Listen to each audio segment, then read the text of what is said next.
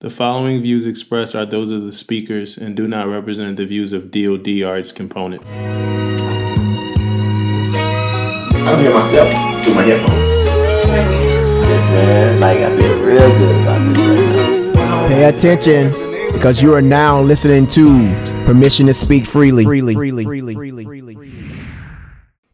Hey, what's good, world? Hey, this episode 17 of Permission to Speak Freely. And man, we got a good show for you guys today, man. And I cannot wait to get started today, man. So I know we got a couple things we're gonna start off with, but we do have a guest today, so I can't wait. But let's kick this thing off, man. Let's do it. Yeah. Hey, what you been up to, man? So I had a long week, man. So you know me, I'm on these ships, man. 'Cause that's what I do. I inspect ships. You know, if I haven't said this like 100 times since I've been on probably every episode, but I had a good week, man. I was on a ship that I'm not familiar with, which is the Variant 1 LCS ship. Yeah. You know what I mean? So I'm not familiar with that ship at all, but it's different. But I still had fun. I was actually learning stuff myself as I went along. So it was a good ship. Talking to a lot of young sailors. So it was good, man. Good week. I had a rough time on Variant 1. That was crazy. Crazy ship. Real rough time. I had a lot of fun. I met a lot of people. That was like out of every NAM that I've won or was awarded, that was the NAM that just mattered the most because it was a rough time on a Variant 1. None of the engines worked. Yeah. I don't think. Man, It was hey, let me tell you, man. Hey, let me tell you, you go them ships, man. It's rough, man. It ain't rough when it comes to like the material. It's rough because you don't have no sailors, man. Yeah. Like it's like three DC men on that whole ship, man. Like, good gracious, man. We was doing like Then they trying to ask for help all the time. They know people don't want to help nobody, man. People want to be at home with their families. Don't nobody want to come out and help get on the way with you and do all this stuff. So it's hard. I know Variant 1. We was doing like lube oil transfers, man. Like from buckets, man. From the 50-gallon drum to the bucket, carrying a bucket up a ladder and then putting it into the reservoir or whatever. Like we be doing fuel soundings with actual sounding tape, like sounding the tank, man. It was crazy life, man. But I had a good time on there. I met a lot of, good people. So that was definitely great. And then for me this week, I've been in a leader development course, enlisted leader development course. It's been working out pretty well. A lot of good stuff, a lot of good trainers in there. They go over a lot of the personality stuff, a lot of the stuff that like 2 years ago I was thinking that we needed to start talking about in the Navy. Understanding stress, understanding morals, ethics, why people make the decisions they make. They even did some stuff about counseling, like how you should, give counseling versus other ways. The only thing I don't want to happen from that is for us to get stale with some of the things we talk about, because this might be like the fourth training that I've been to so far where we went over those personality traits and stuff like that. So I don't want it.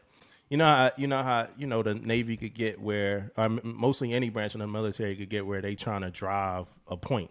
So every training you go to, you doing the same thing. Are you doing that same thing?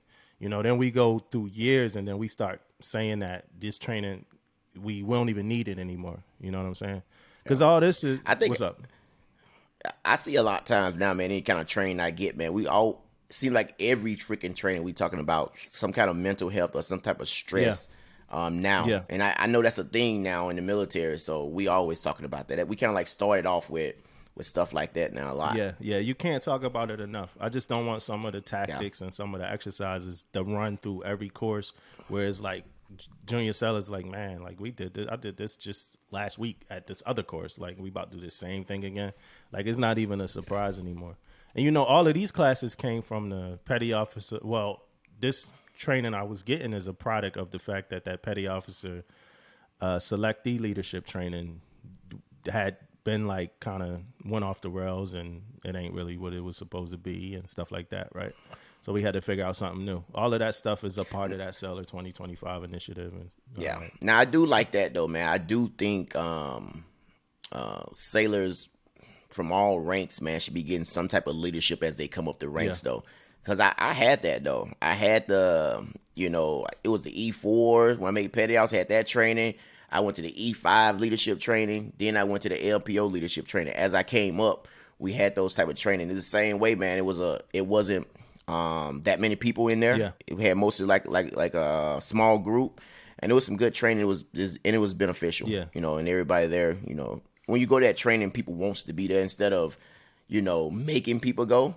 You know, people who went to the training, they wanted to be at the training, and I think that was a good thing too. Yeah, cool training. Make it not in the command. Part of the, you know, the ELD is like they don't want it to be in the command, so they don't want, you know, a junior seller to be talking to a chief that's from the same chief's mess as like the chief that they might, you know, have issues with or complaining about and think, hey, I can't even be open, because that like just takes away from anything that training could be about.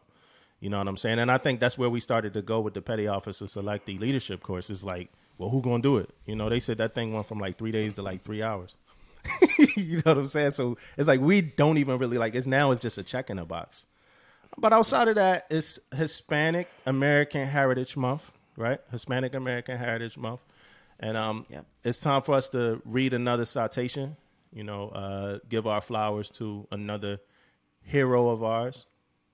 Which means a lot to all of us right now. Yeah, this one is a little closer to home. So I'm going to go ahead and read it. And this is Sergeant Rafael Peralta, right? Date of birth, April 7th, 1979. Place of birth, Mexico City, Mexico. Home of record, San Diego, California. Right? And this is a Navy Cross. Awarded for actions during Global War on Terror, Marine Corps, Battalion, 1st Battalion, Division, 1st Marine Division. Here's the citation. The President of the United States of America takes pride in presenting the Navy Cross posthumously to Sergeant Rafael Peralta, United States Marine Corps, for extraordinary heroism while serving as platoon guide with 1st Platoon Company A, 1st Battalion, 3rd Marines, Regimental Combat Team 7, 1st Marine Division, in action against anti-coalition forces in support of Operation Al-Fajr in Fallujah, Iraq on 15 November 2004. Clearing scores of houses in the previous 3 days, Sergeant Peralta asked to join an understrength squad and volunteered to stand post the night of 14 November, allowing fellow Marines more time to rest. The following morning, during search and attack operations, while clearing the 7th house of the day, the point man opened the door to a back room and immediately came under intense close-range automatic fire from multiple insurgents. The squad returned fire, wounding one insurgent. While attempting to maneuver out of the line of fire, Sergeant Peralta was shot and mortally wounded. After the initial exchange of gunfire, the insurgents broke contact, throwing a fragmentation grenade as they fled the building. The grenade came to rest near Sergeant Peralta's head. Without hesitation and with complete disregard for his own personal safety, Sergeant Peralta reached out and pulled the grenade to his body, absorbing the brunt of the blast and shielding fellow Marines only feet away. Sergeant Peralta succumbed to his wounds. By his undaunted courage, intrepid fighting spirit, and unwavering devotion to duty, Sergeant Peralta reflected great credit upon himself and upheld the highest traditions of the Marine Corps and the United States Naval Service. So that was Sergeant Peralta. That's good stuff, man. Should be Medal of Honor, right? We all know that. But I also want to add to that, man. We really all have a close connection with Rafael Peralta. Not only just knowing his life story, man. We done met his mom, we done met his sisters, we done met his brother. So we feel real close to Rafael Peralta, man. And rest in peace. And who when you think about these citations, you think about all the stuff we didn't read, man. These guys are no doubt real heroes, man. Like, they doing stuff that I know in the heat of the moment, I don't know what I may do, but when I look back at all these guys and what they done, it's crazy, man, on how they'll put everything before they self, man. So it's crazy. So we went to his house, and I think a part of the cool part about going to his house, outside of the fact that we were with the Chief Selects that year, they sang his mom, the Marine Corps hymn, stuff like that, and they cooked some food. We had some real good Mexican food, man. I don't remember that, but I think one of the best things about that was being able to kind of see who he was just as a regular person, right, as a human, and a lot of just a regular dude, man. He just wanted to go do the military, some stuff like that, right? And a lot of times that's the part, that means the most when I read these citations, when you read these citations, that we talking about people that's regular people. Like, they, like I always say, man, they did the same stuff like us. They play sports in the streets. They, they rode bikes, play video games, did whatever they did, had their first kiss, like just lived the same normal life as us, nothing crazy, nothing different. But then they had to call to action, you know what I'm saying? And they had to respond, and that can happen anytime. And then that's the big point that I always try to push when we talk about this on this podcast. Like, that can happen anytime. So if you're a junior seller, senior seller, whatever, that's a part of what we sign up for, is to do things like this in this time. You know what I'm saying? And my other, spiel could be like, if you don't know that, I understand that, I don't want to do that, then, this probably not the best place for you to be. Because at a moment's notice, you could be a hero. You know what I'm saying? So, I was sitting around a bunch of civilians, and they was talking about what branch of service that they should join. And they was talk about joining the one with the least, amount of danger, potential danger. Like, oh yeah, they got desk jobs over there. I'm like, yeah, y'all gotta be careful when you think. I'm not gonna say the branch that they named though. I'm like, y'all gotta be careful when you start thinking like that. You know what I'm saying? So definitely, shout out to the Peralta family, and much respect to Rafael Peralta, the namesake of the ship that we both served on. Right? I mean, and that brings us to our guest. We all served on the same ship. We met on that ship, and then we still are maintaining communication. Another thing about this, and then I'll let you kind of do your part in the intro too, Damon, but I want to say, a couple things. We've been very selective about the guests we have, right? So somebody asked me in my class, it was like, well, who, what kind of guests do you have? And I'm like, our podcast is our podcast. It's not a guest-driven podcast. It's for us. So when people come and they listen to the podcast, they come and they listen to us. And, we don't know everything. We probably pronounce half the words we say wrong, and we probably need a lot of training on stuff too, right? But that was always my goal, was to ask more questions than I could answer. So we had a Master Chief, right? We talked to a Master Chief about advancement. We talked to a Lieutenant JG about, the kind of human relationship between divos and chiefs, and, what it takes to be a divo. We talked to another chief with a unique story about going through the season twice, right? We did talk to another Master Chief with CMC, but with the technical difficulties with the episode, we talked to another chief. Well, we were going to talk to another chief. So we've been talking to a whole bunch of khakis, right? A whole bunch of male khakis. It's a little different today, right? We got a woman on the podcast, and E6 and below. So E6 and below. So that's a first in that regard. But that was part of the reason why I always wanted to do this, was so we could be able to have those conversations with non-khakis about like real shit in the military, like real unfiltered, like this, that, because that's where I think a lot of the disconnect could be. So I'm very excited. I don't know if it sounds like it, but I'm very excited about our guest on today's podcast. Before we bring her in, you got anything, Damon? Yeah, man. Had so many conversations with our guests, one-on-one, in the P ways. It doesn't matter, man. We was always talking about something, and we always had great conversations. So it was easy, to bring our guests on and know we was going to have a good conversation. It don't matter the situation. It don't matter what it was. She was going to talk about it, and she was going to shoot it straight. Yeah. So it was, and that was one thing that I like when we have our conversations. She said what she had to say, and then I say what I had to say, but it was straightforward. It wasn't no bullshit. It wasn't nothing like that, man. It was like how we felt about whatever situation it was. So I respect her for that. And can't wait to she put on these khakis soon. Yeah. Hey, so let's get to it. What's up, FC1? How you been? What's going on, Senior Chiefs? How you been? What you been up to? Getting adjusted to this instructor duty. Definitely different outside of the normal thing that I'm used to doing. And then finding out that I have to instruct my peers is definitely something that was caught me off guard or whatever. So I'm just getting adjusted to being on staff. Every time I've been here, I've been a student, but now I'm staff. So you really can't do certain things that you used to do when you was here as a student. And one thing they harp on is don't fraternize with the students. Yeah. So it's different. I do got a question real quick, just for me. Is how is the instructor school now? Is it was it a good school? I mean, I know when I did it, like what 10 years ago, a long time ago when I did it, was it anything like different? It's a pretty good school. I like the school. We had some dope instructors. We had a M1 Pope, like real cool.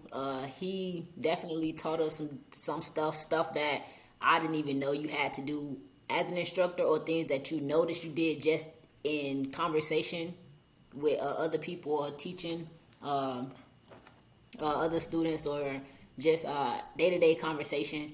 So he definitely taught us about the wickets that you're not supposed to do, and you're teaching stuff that you have no idea about. Like my first one was how to tie figure eight and retrace figure eight. I ain't did that since boot camp. Yeah. So That was a thing though, man. Like I was when I went through it a long time ago. I'm a DC man. I'm always getting up in front of people. I'm always talking, but man, it just felt a little bit different when you get up in front of people and don't really have a real good grasp of the information you're putting out. And then it's different. It's most definitely it's different, man. So good deal. Yeah. So let's talk vitals real quick. Let's get into some vitals.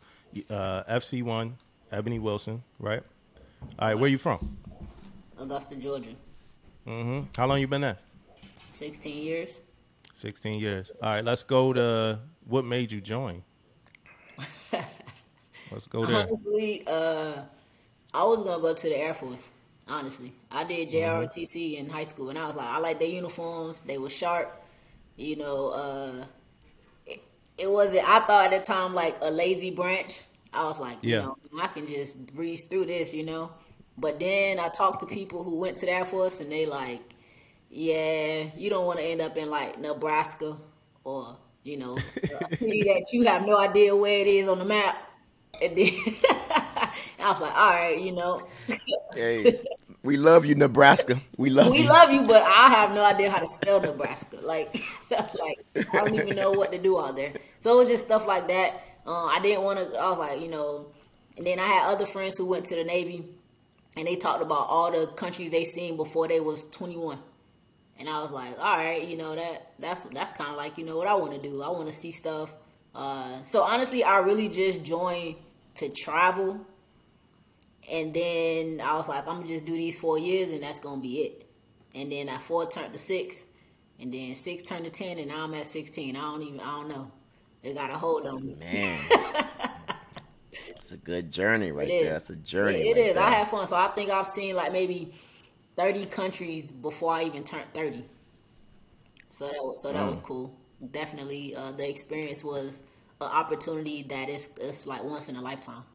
Your deployment your deployments before the COVID deployment, you were able to see the world. You went many places, right? All right. So now, what happens when you get on this COVID deployment and you find out you're not going any fucking where? Like, how you feel about? Like, how does that feel? It was disappointing. I was mad because the only reason why I stayed in California was so I could see, like, do a Westpac and go to the places that I haven't been. Australia, Singapore, Malaysia, Hong Kong, stuff like that. And to go on deployment and not see anything but Japan, in Japan, it was the pier. Yeah, it was disappointing, but I saved a lot of money. So unlike what I was able to do on my other deployments when I went to 4th Fleet, 5th Fleet, all you did was just spend money because you want to buy everything, But this deployment, I was able to save money, and then something magical happened. I made first. Thank the man. Congrats. I wanted it to be my time all, years ago, but I guess that time it was my time. Having dealing with my grandmother, being tested positive for COVID. That's the one who raised me, so it was kind of it was hurtful, painful, but I got other blessings, So like I said, I made first. I was able to come back and, buy my dream car, So I wasn't too disappointed. What's your dream car? I drive a Mercedes. You know. Man, Chevy. Again, I ain't know that. Y'all see me out there in that Chevy, man. I ain't know that first class pay hit like that, man. Look, I don't even know if it even hit. You know what I'm saying? By the time she bought the Mercedes, I was good. That was the best time to buy a car. Everybody was trying to make a sale. So $38,000 car, $40,000 car, I got it for $25. So Nice. Yeah, good stuff. So your grandma tested for positive for She COVID did. during deployment. Yeah. And now, how did that affect you and your grandma? Was close? that lady, had me since I was 2. She's still raising me, and I'm 35. So. Okay, so it's good. That's good to hear. Then it's good to know she's still raising you. She's still it wasn't fatal. But how does that affect you on deployment? Your day-to-day? I wasn't as motivated to, mentor other sailors. I just honestly was only thinking about her. So my motivation kind of went down.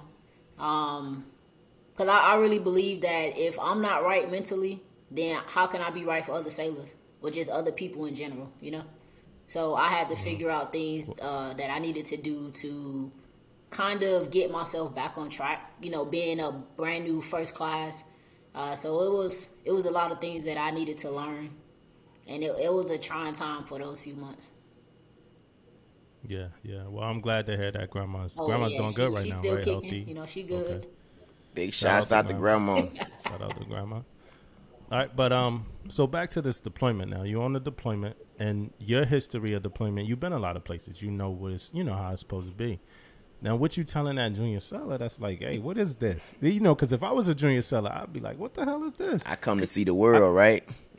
Yeah, because just like you said, I wanted to do, I always did like the Mad Cruises, and I was in Virginia, and I couldn't wait to come do a Westpac. Like, that was the reason I came to Cali. Like, oh man, I'm going to go see everybody talk. But yeah, we went here, the Philippines. Like, so I'm like, I can't wait. Then I get over there. We can't predict COVID, but it happens. But I'm just thinking about my junior sellers. Like, man, I joined to see the world. You know what I'm saying, Chief? Like, what the hell is going on now? So, and I'm sure, do you ever had to deal with one of those kind of conversations with a seller? Honestly, I did, because you talk about, like you say, you talk about the stuff that you've seen and the stuff that you've done, and for it to not happen, I always look at it as like, hey, I've been through many storms. This storm will pass. Yeah. You kind of stick it out, which is good and bad advice, but I always look at it as like bad times don't last forever. You will get that time to see stuff, to enjoy the Navy. Even though it took me years to enjoy the Navy, when I finally did enjoy the Navy, like it was like a whole different, set of eyes.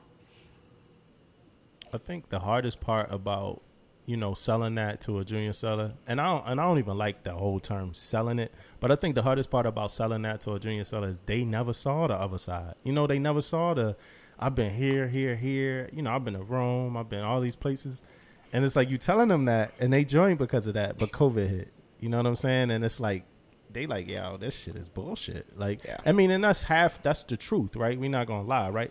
Some people join to see the world. You know what I'm saying? And then the moment that you get the opportunity to, it's like, oh, we got this port. COVID hit. All these ports canceled.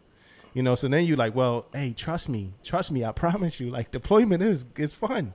Deployment, like, the funnest time you have in the Navy. Yeah. No doubt about that, man. I was selling it. I was one of those guys, man. Like, it was hard for me to sell, man, because you already, like, every day I'm talking to some sailor somewhere about why they should stay in the Navy, right? At first, I'm like, this, some of your benefits, some of your this, I'm talking about this stuff all the time. And you're right, what comes up? I want to travel and do this stuff. So when you get out there, ain't nobody doing, we ain't doing anything, man. We freaking pull up to a pier every now and then, right? So it's kind of hard to sell it, man, but the thing about it is you can go back and you can talk about your sea stories and the things that you done and say COVID ain't gonna last forever, but shit, I don't know about that now. You know what I mean? But yeah. But yeah, man. So it's one of those things that's a hard, man. You got to most definitely dig deep and bring out all your leadership skills when it comes to trying to keep sailors motivated every day. When you're out to sea for weeks and weeks and weeks at a time, man, it's hard. And then, like she said, man, like people having family issues, people having all this stuff that we cannot reach out and touch them or anything like that, man. So it's hard, man. Yeah, I mean everything happened on deployment. Like everything. Yeah. Like my car, but like my first deployment, like my car got repossessed, like from the cops or something like that. Like the cops took my car from like my brother. Like everything happened. When you're on deployment, everything happened. Like people, somebody slap your mom. Like damn, you like this wouldn't happen if I was home. You put your hands on my mom out here. Like so, like everything kind. Of, this dude was just telling me a story, in school. About something happened, man, to his mom. I don't want to get into it, but he had a death in the family, and they wouldn't let him lead a ship. But it was immediate family, like mom, dad, kind of immediate family. But FC1, you said something that I caught. You said it took you a while to be happy with the Navy. Yeah, right? it took me a minute, only because of the lack of authority that I had when I first came in. Like you said, like.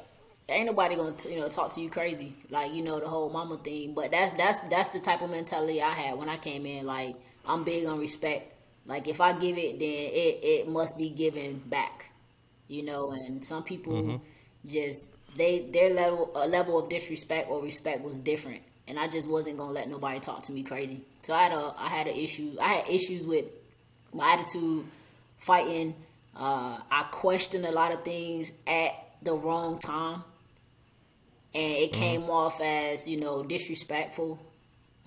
So it was just an adjustment. So I wasn't happy with the Navy until honestly I had been in the Navy about 4 years before I even got to be happy with the Navy. So yeah, I had little bumps in the road. My first.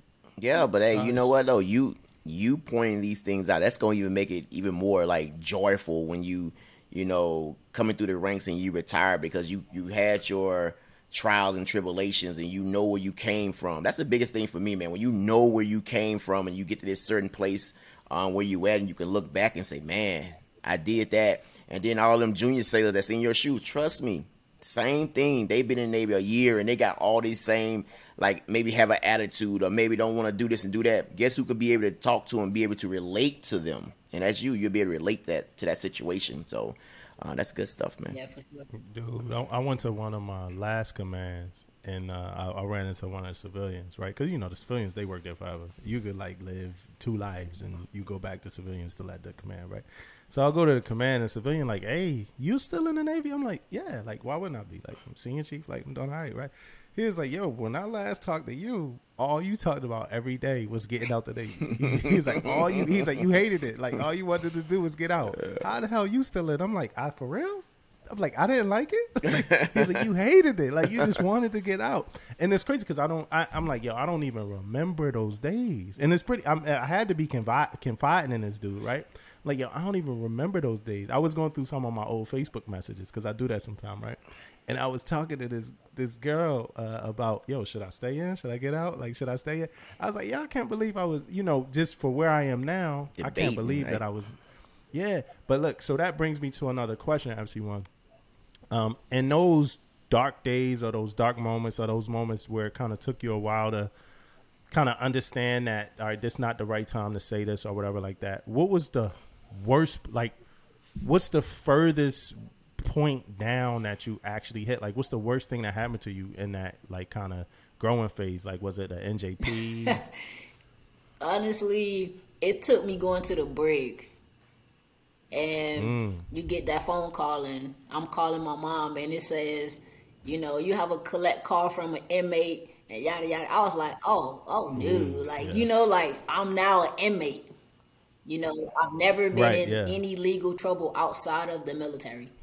And then, to get that, I was like, man, okay, I gotta get it together. And then, people that I'm in the brig with, they're telling me all their stories, I drugs, money scams, stuff like that, like adultery or assault and stuff like that. So I'm like, man, like they're like, what you did? And I was like, I just disrespected a commanding officer. Like, got in a fight. They like, you getting out? They kicking you out? I was like, nah, they actually keeping me in the Navy. The only one in the brig that is like going back to their command. So I was like, okay, evidently they see something in me that I didn't see in myself or I couldn't see in myself. So I had to get it together because everybody's not afforded the opportunity to go to mass multiple times, go to the brig. Like, we're not talking about bread and water. No, I went to the brig. Like, I was in there for days, like, in the brig, and actually, like, having to obey. I shouldn't even say obey because that sounds so bad, but their rules and their regulations and stuff, like, I had to just get on their page.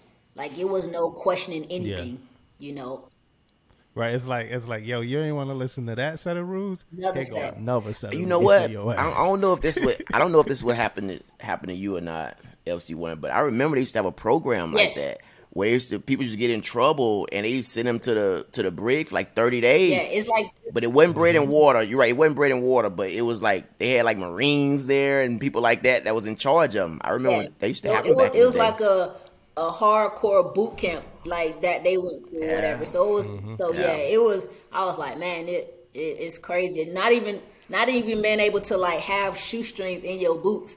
I was like, what is this? Like, like, where am I at? So it took that, and then once I got back and then got to my next command, it took my senior chief to say, like, look, I don't give a shit what happened when you was in school, all that stuff. Like, everybody gets a clean slate. And so once I got that clean slate, I took full advantage of that clean slate. Mm-hmm. Yeah. Yeah. How important is that, man? That clean slate. That's important. It is, man. because even though you get there, people know your story. Because I get to the boat, I'm not a third class, so they know you got in trouble. They know everything about you before you even step foot on the ship. And for him to not judge me, that made it even a little bit better. But you know what though, for me though, when I know people's stories like that, I take it to heart though, because I want that sailor to be great. I want that sailor to do good stuff. So I maybe lean towards like see him in the P-way or something and talk to him a little bit more. When I'm talking to sailors, because I know they may have a troubled background, so I'm always keeping them focused, keeping them in, what they need to shoot for and things like that. So that's good that senior chief, sit you down and had a conversation with you. It's good stuff. Yeah, but the other side of that coin is true too. A lot of time a sailor get in trouble and they don't feel like they have anybody to, talk to, go to, man. A friend, I'm gonna call him a friend. He's a junior sailor, but he's a friend of mine. He called me. Something happened. I don't want to really get too much into it, but something happened. And it's not true, right? And I know it's not true because I know him. I know how he is as a person. But soon as, the information came out, it got to do with your analysis type stuff, right? Soon as the information comes out, the command, this dude's like the best, one of the best mapped guys, seller of the year kind of guy, seller of the quarter, all this stuff.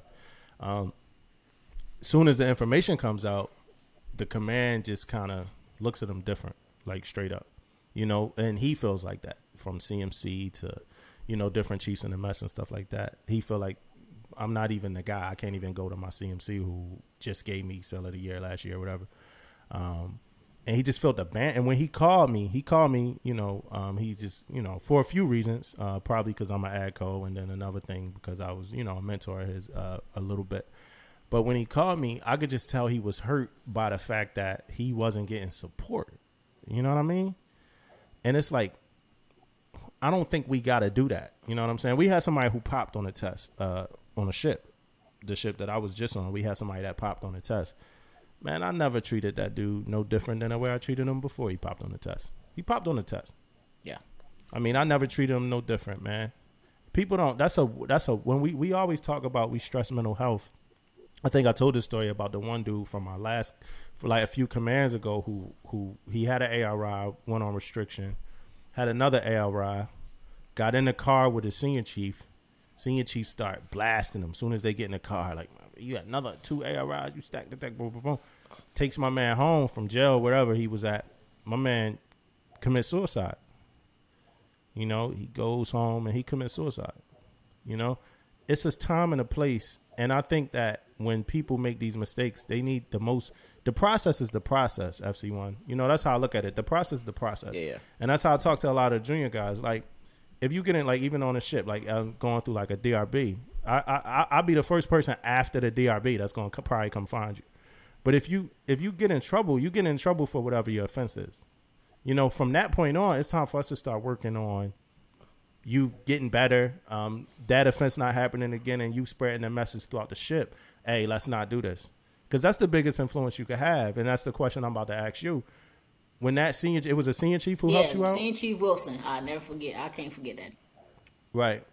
When that senior chief helped you out, how did that affect you? How did that affect you and you wanting to be in and maybe you going to another seller like, yo, this ain't as bad as you think it is? It helped a lot because honestly, you only need one person. Like, I don't need a whole team. It just took that one person to actually hear me out.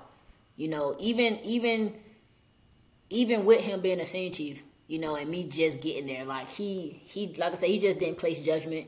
He gave me the chance to like be that sailor and that person that he knew I could be. You know, he's like, hey, like I'm gonna give you the opportunity to show me until you show me otherwise. Mm-hmm. Like, and I'm always have your back. And that's kind of like, that's what it was for me. It literally just took him. When I was in school and got into all that trouble, I didn't have that support system. I didn't have that one person to come and say like, hey, all right, you know, we gonna get through this or whatever. So I understand like the whole going through mental depression, suicidal ideations. Like, I went through all that. I thought about going UA, like all that. I just knew that this was something that I couldn't do. I just couldn't do the military. Mm-hmm. So this was C school. Okay, C school. So before the first ship. And now I'm back in the same place that gave me all those like anxieties. Now I'm back here instructing, you know, other sailors. You know, so it's like crazy how it works. Yeah, man. So you found a way to get sent to the brig before you hit your first damn ship. Well, so. She was just getting out the way. Man. Well, I mean, it wasn't, honestly, the reason why I did go to the brig was because I chose court-martial. I didn't choose NJP anymore. Because it's one of those things where, you know, NJP, like, they don't care about evidence. They don't care about facts. Like, they're like, hey, you a troubled sailor. Like, I'm going to get rid of you. But it was things that, you know, that was going on that and that I was being accused of that I didn't do. So I was like, I don't even want NJP. Like, I want court-martial. And they was shocked that I even wanted court-martial because I read a lot of instructions. I know what I'm entitled to. I know what I'm not entitled to. So I was like, nah. I was like, I don't want this. Let me go to court-martial and I'll let them, you know, decide whether I'm guilty or innocent. And so when I went to court-martial, it was I had all my evidence, all my facts, statements, everything. The thing that I did get charged with was what I admitted to because I've always been honest. I did do this, you know. So he was like, all right, you know, well, you know, you seem like a good sailor. Like, you number one in your class. Uniform is always good to go. Inspection ready, like, you know. So it's like we just have to get that attitude lined up with the Navy. And, you know, I'm going to award you 18 days. I went to the brig for 18 days, but I only did 15 because I got off for good behavior. My man said award you. Yeah. I'm going to award you. and that's what that program was for. It was like for like junior sailors to, you know, kind of like straighten them up or whatever the case may be. Yeah, because you coming into the military, whoever you were before you came in, right? So whoever you was, whatever kind of rules you follow, whatever tactics you follow, that's who you are. You go to boot camp, right? You go to boot camp. Boot camp changes some of that stuff. But then you go to A school. And then A school, you kind of free. Like, you know, you could kind of back mold yourself to be who you were a little bit, you know, what some of what you learned from boot camp, but a little bit from it happens so much now where I get a seller, you know, new to the ship, and some shit that I'm like, yo, y'all ain't learned that in boot camp. like I'm sure, Chief, I don't know how to shave, but y'all ain't learn how to shave in boot camp. like what we doing? Like I don't know how to make my rack. I thought they taught y'all that shit in boot camp, man. Mm-hmm. You know what I'm saying? So, but you are who you are. You go through what you go through. Boom, you hit the brig. You go to your first ship. You got the senior chief that really care about you. How's that experience on that? What kind of ship is it? Destroyer. I was on DDG. Okay, DDG. You're FCA, Yes. right? FCA, right? All right. So how's that first ship experience? What on a personal side? Are you already establishing a family at that point? Single? What we doing on that side? Oh, so when I got to the ship, I was single. I wasn't married. Okay. And I enjoyed it. Like everything. I don't know. It's like everything that I thought about how the Navy was supposed to be was like what it was. So I developed friendships. Biggest thing is you don't burn bridges. So I developed those bonds, and people to this day, and that's 14 years ago, and I still talk to them. I got to see stuff, things that I was like, man, if I get out the Navy, it's going to be on my own accord, not because I couldn't cut it. And my biggest thing is I just didn't want to fail. So I didn't want to be one of those ones like, you leave home, you graduate, you leave home, and then you don't cut it, and then you end up moving back home. I was like, man, that was my phobia. I was like, I do not want to be that person, That was my phobia too.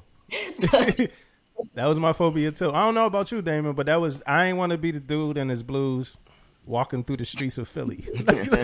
like, yo, he back. Welcome home, Roscoe. You know what I'm saying? I ain't want to be that guy. Yeah, I didn't. That was my biggest.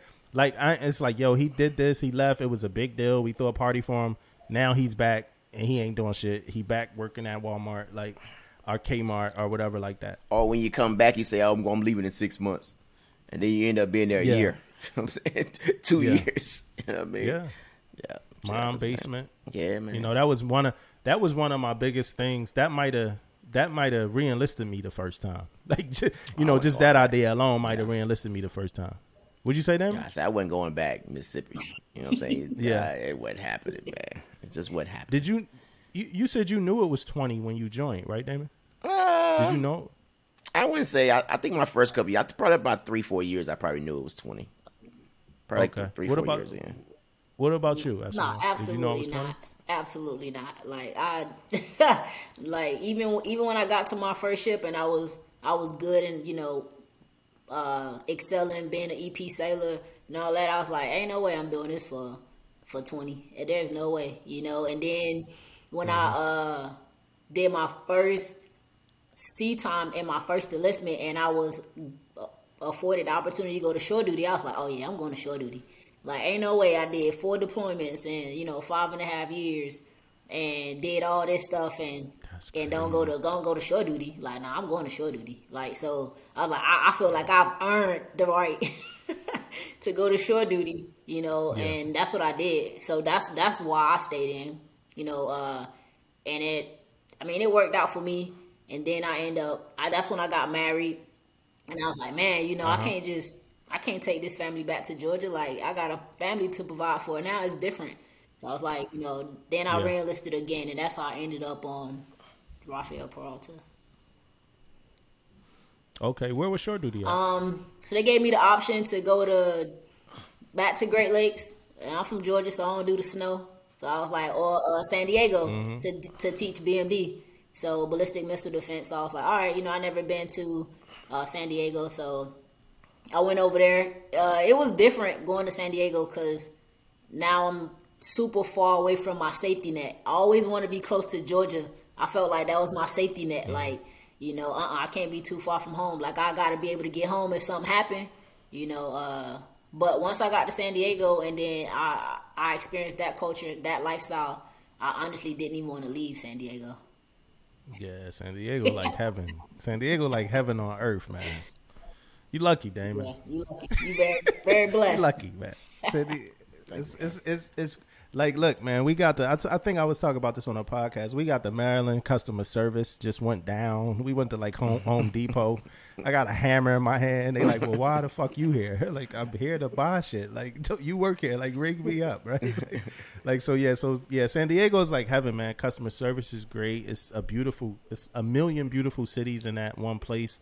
It's just a great place, man. You know, every borough or whatever every part of San Diego is like amazing. Yeah, man. Like, if we could afford, what's up? Like 2-3 days ago, man, it was still 100 and something though, man. That's too much for me, man. You know, now it's like, I'm happy. It's getting cool now. I'm happy about that. Like we was outside yesterday. We had the fire burning. It's a little chilly, but we had the fire up. I like that part. I like that part of being back on the East Coast, and of course I'm around family. All right, so you want to be around your safety net.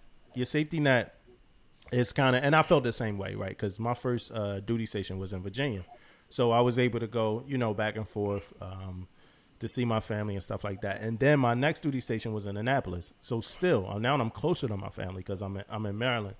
After that, it was like San Diego. And I knew, because this is just the way I think, I knew some major people in my family were going to pass away when I got to San Diego. I just knew it.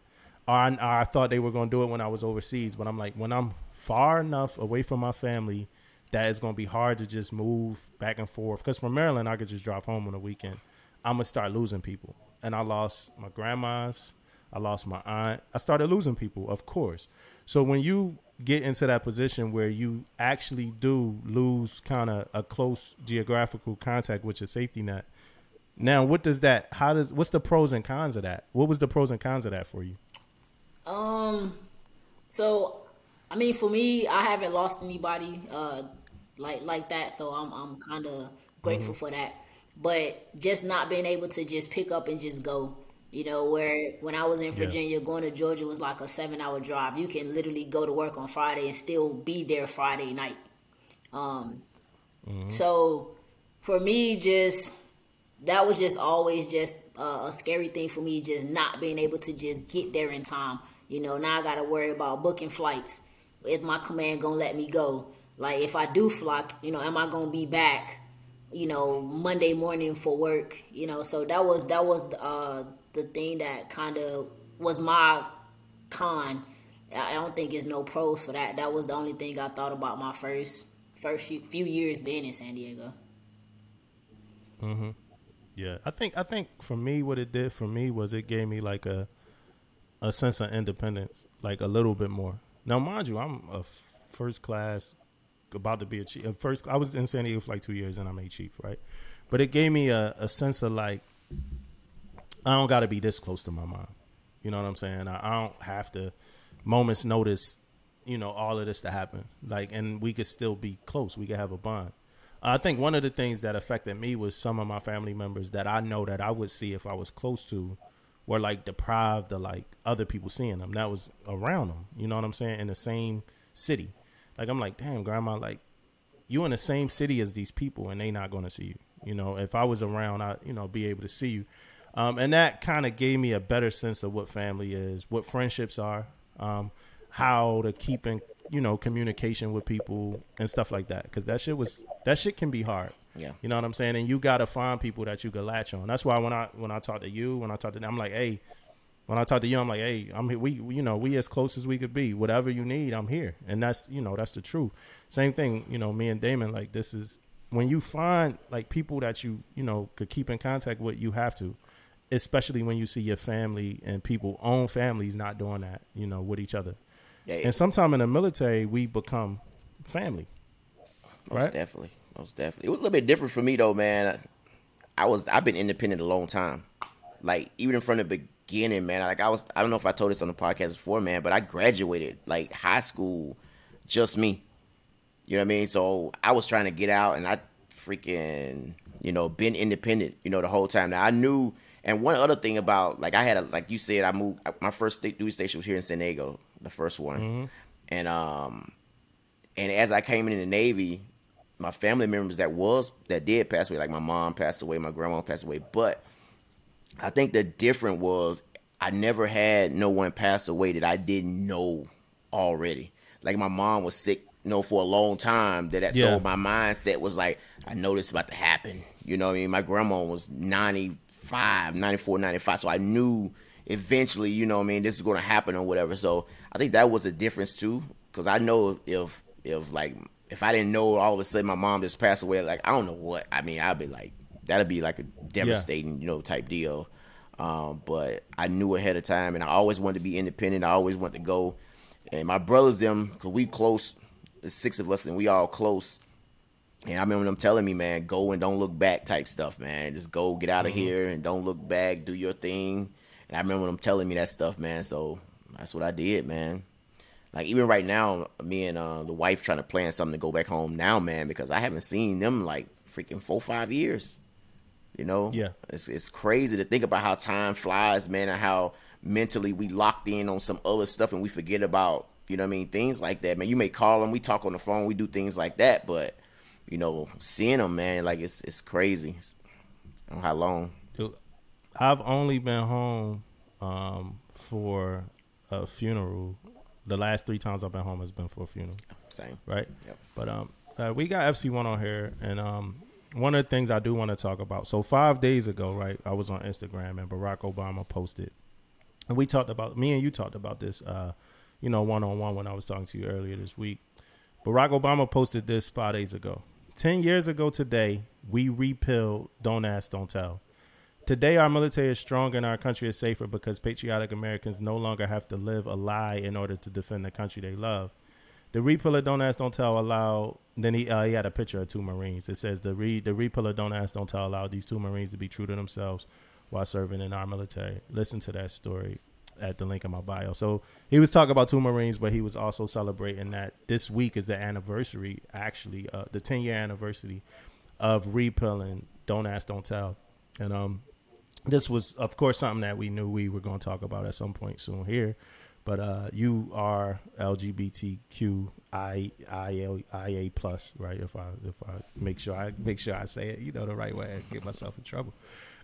But and you went through the Navy, the military went through a few different. When you joined, it was Don't Ask, Don't Tell, yes. Right? And then how was that? It was, how can I put this?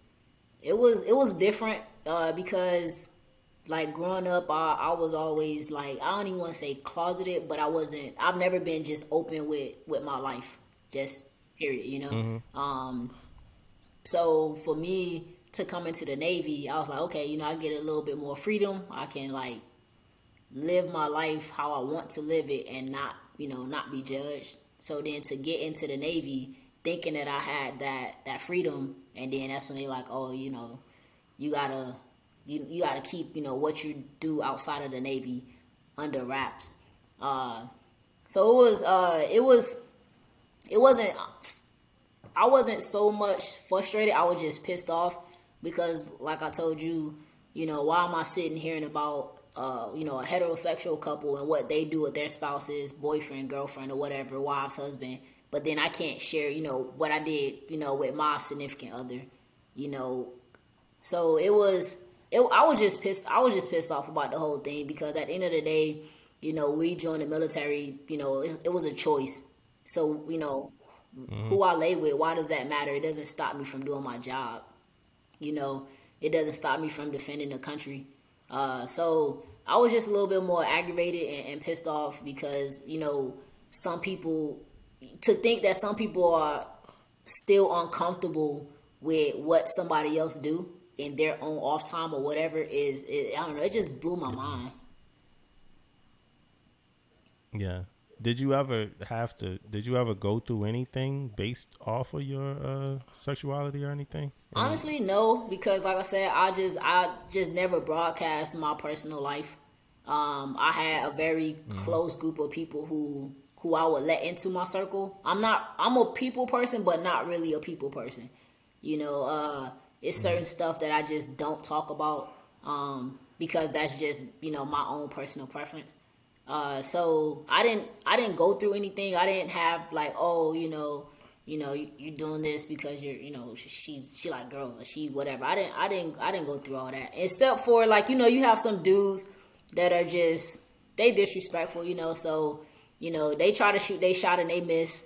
Like Yeah, dudes yeah, are it's still like dudes are still trying to shoot like at a wow, girl even if they like know. they say you too pretty to like girls, and it's like, well, why you putting a label on me? Like I have nothing against guys, I just don't like you. It's like one of those things. Like I'm very I'm very picky with the selection. Yeah. Like, oh, it was that. So Oh, they get okay. mad, Yeah. they get mad. And I hate the word dyke. I hate the word faggot. Mm-hmm. It's certain things like it doesn't matter. Like I just don't like that. So you get dudes to be like, oh, she a dyke anyway. Like, what is wrong with you? Like, Yeah. like I don't know, but they just mad. They just in their feelings. But that's it. I laugh Yeah. that off, like, and then you go and then you talk to their homeboy and now they feel some type of way. Oh, they like, seeing such a dyke now, like, you, what is wrong with you? I don't know. That's just that immature Yeah. stuff. But as far as like the leadership concerned or whatever aspect of it, I've never went through anything like that. But I did have, and I'm not gonna say his name because y'all know him. I did have this senior chief. He assumed that I was messing around with this young lady on the ship, and he would sit in the hangar and be like, "Hey, Wilson, what's that like? I want to, I know you know." I'm like,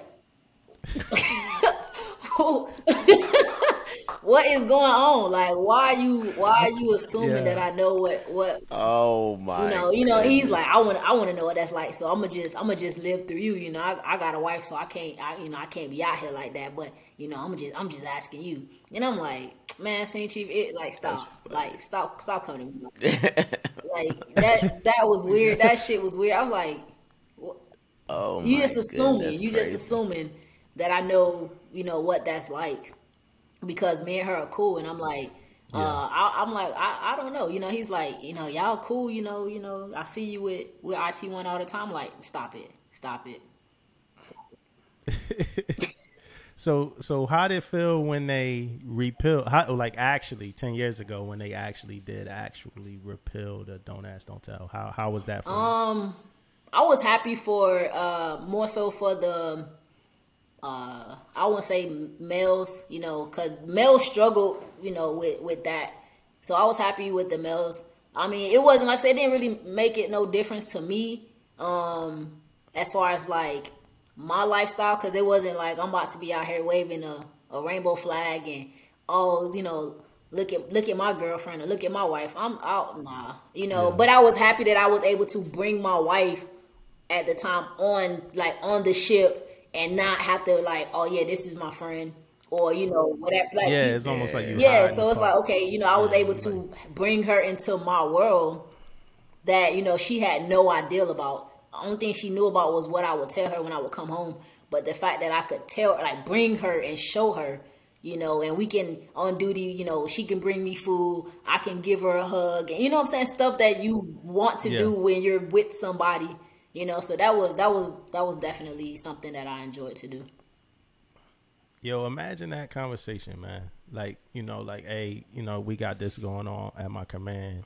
Well, can I come? Yeah, you could come, but when you come, we can't act like we in a That's crazy relationship. We right there, gotta. right? I can't imagine that shit. Yeah. You know what I'm saying?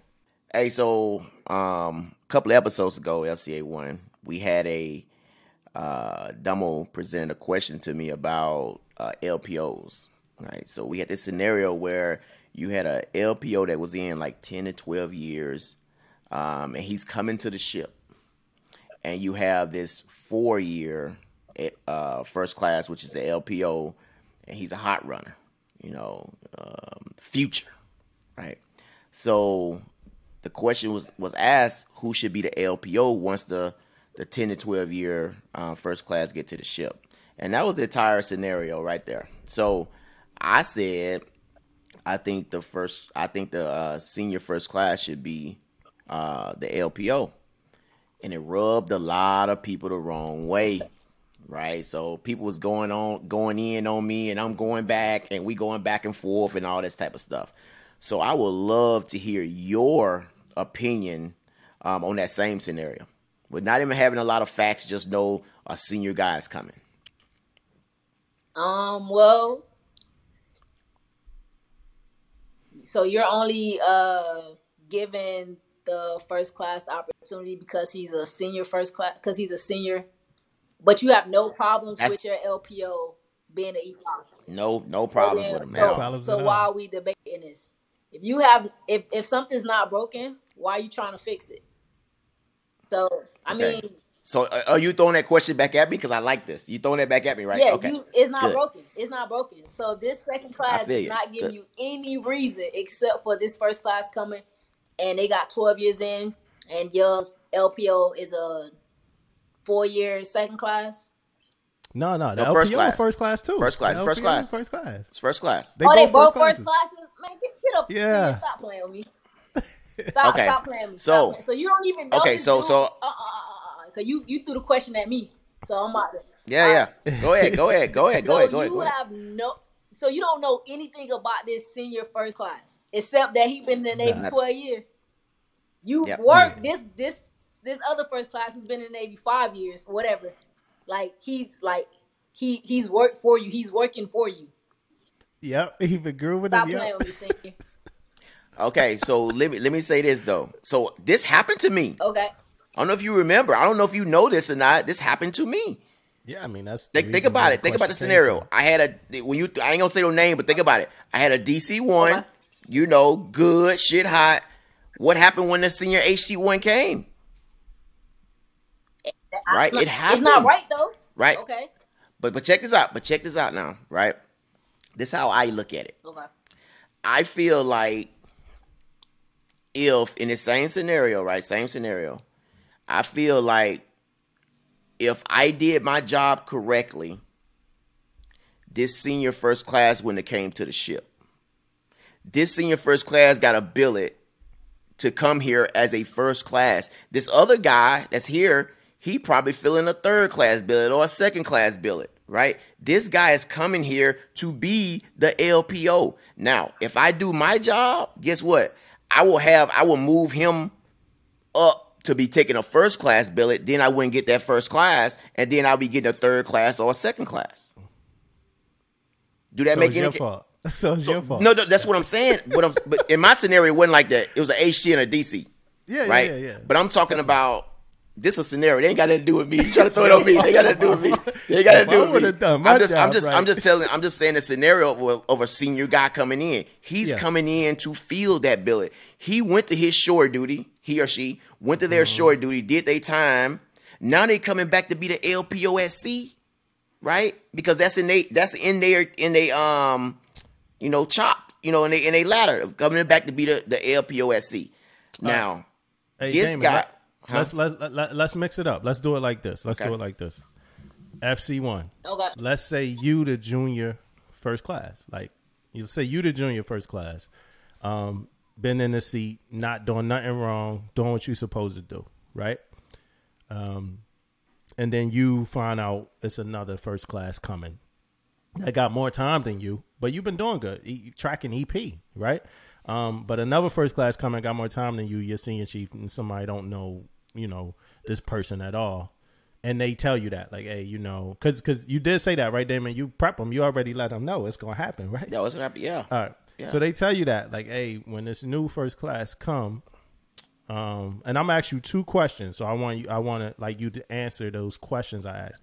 So is this new first class come?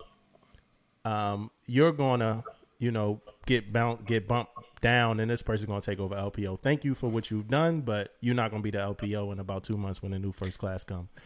The first question. I mean, did I say anything wrong? No, it's just the way you said it. I would have said it like that. Thank you for your service, but you're blah, blah, blah. I would have said it like that. But All right, yeah, okay, all right, it's all good. right. So Yeah. the first question I have for you, right, is specifically is what will you say back to that senior chief? That's the first question. What I'm gonna say? My next question is how would you actually feel? My first question is what you're gonna say, but my next question is gonna be like how are you gonna actually feel? So the first question is what you're gonna say. This behind closed doors, right?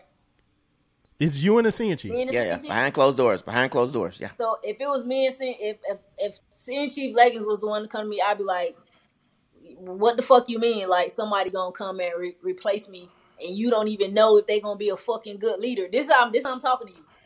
You don't even know if this guy or girl is going to be, you know what I'm saying, like meet like your standards as a LPO. You ain't even gonna do a trial run. You ain't none of that. You just gonna automatically fire me. So now, okay, I want to be a team player. Now, where does that leave me? Like, you gonna send me back to be a maintenance man? You gonna send me back to be a works in a soup? Like, so like now we're backtracking. Like, I've hit all those blocks. I've done all that. So how does that look for me when it comes time to for evals, when it comes time to like my growth, my professional growth?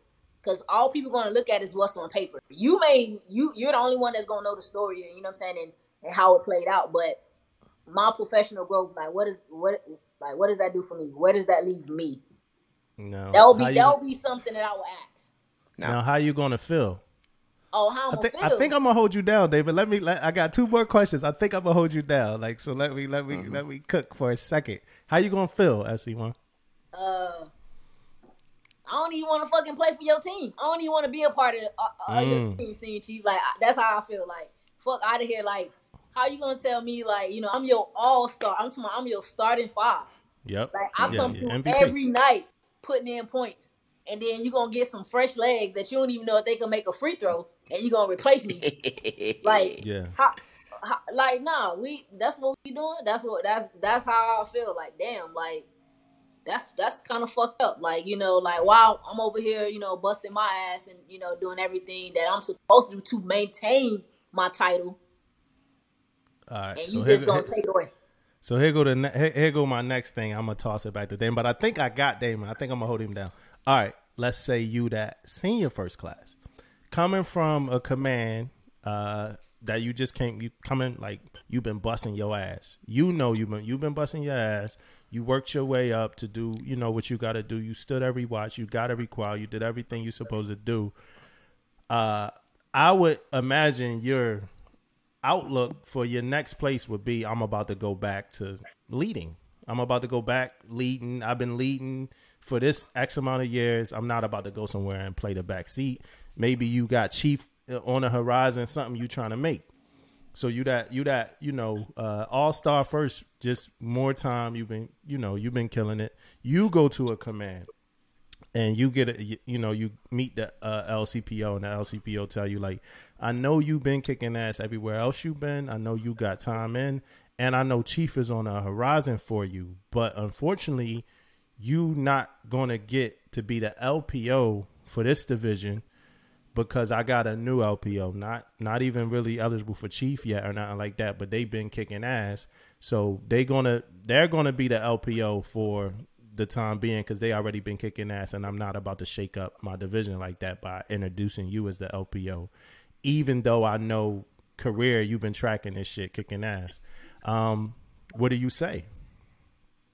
The first thing I'll ask is, you know, well, I don't want to rub my chief or my LCPO the wrong way, because I just got there, and I don't want him or her to think that I don't want to be a team player. So, in that sense, like, you know, I'll make that known, and then, okay, well, you know, how long has this first class been an LPO? Is it something that's already on their eval? Like, because if I don't have it and they already have it, like they've been LPO for like a year, 2 years, or whatever the case may be, then I'm going to ask, like, well, when is going to be my turn? Like, I want my turn. Like, even though I'm a hungry ass sailor and just a person in general, like, and I love being competitive. So of course I'm gonna do what the fuck I gotta do to outshine this first class. You know, we supposed to work together. Yeah. But little do they know, like, I'm coming for that spot, you know. So I'm going to try to get in Senior's back pocket, like, hey, see what I gotta do, you know what I'm saying? Like, can I shadow this, you know, this LPO or whatever, or just basically like, when is it going to be my turn? Because I do want to have the opportunity for it to be my turn. Okay, so you coming in there, you got respect for his decision, but you know that you're going to work to prove yourself capable of doing that job, pretty much, right? Yeah, because I don't want to rub off the wrong, like my energy to literally a senior chief or a chief that I just met. Like, this is the first time me meeting him, and I don't want to come off as like, fuck, yo, like, now it's just all about her. You know, she's not thinking about the team. or whatever. Like I definitely want it to be known that I'm a team player and I'm willing to wait my turn, but I ain't gonna wait forever. Yeah, yeah. I mean, that's kind of like how I am. But best believe I'm gonna be bugging. Like, all right, like you gonna rotate. I would hope that he would have some sort of plan. I don't like to see where LPOs, because they're senior, they stay LPO for 4 years, 5 years. Like, I really do think it needs to be some sort of rotation. Even if they're not doing anything wrong, it needs to be some sort of rotation to give that the other first classes or second classes a chance to prove their leadership as LPO.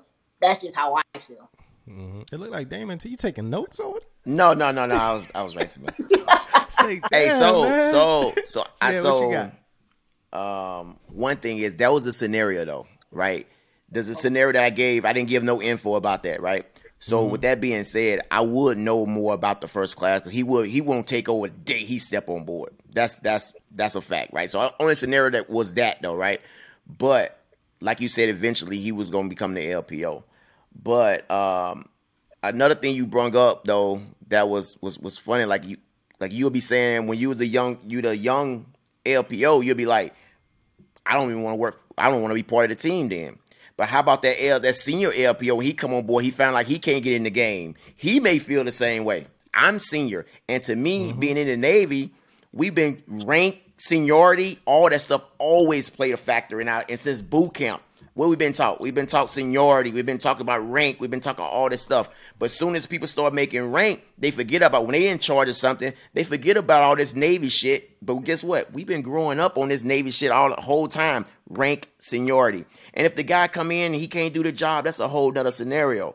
But what I'm saying is we've been always grew up on rank and seniority, and we are like shitting on that. It's changing a little bit though. It's changing a little bit, right? With the advancement exams and stuff like that. It is right. It is. It's most capable, like better guy at this point. Yeah. I mean, it is. But now we are also in this scenario. We're not saying like this guy could come in and he may not be chopped liver. He may be. No. They both hot. mean? They both hot. They both. Yeah. We had them equal for the scenario. Yeah. They both real hot. They both good. That's why when I was talking to FCA1, I told her like, you good. You've been kicking ass.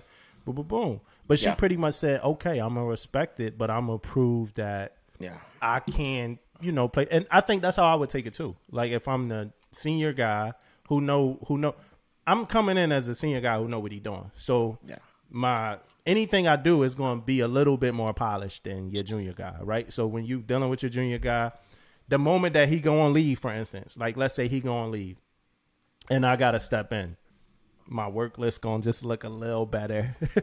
My briefs to you, our morning meetings, they just going to flow a little smoother. Because like she said, I'm going to be shadowing that person. So I'm going to kind of know, what I'm going to show you that, I'm the guy. You know what I'm saying? I'm going to show you that I'm the guy. Then it's up to you, really to make, that hard decision. That's FCA1. That's a hard ass decision when it comes to it like, is. Damn, I gotta take this person out. The spot. That's a real because it's a lot that go with that decision. It's career, it's eval, it's a whole lot when you're thinking about that kind of shit, right? But I also feel like when I'm making that decision too, I am thinking about,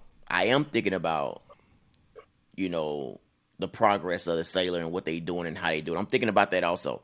In my scenario, my DC1 at the time, he was already he already set. You know what I mean? He's already good to go. He's already set at that time too. So when the HC1 came in, it was different when it came to that scenario. But I'm here to tell you, you will find in this scenario, you're gonna find friction either way. It's just the way you handle it and your morals on how you came up in the Navy and how your thought process and your leadership on how it go. That's what's gonna make the decision for you.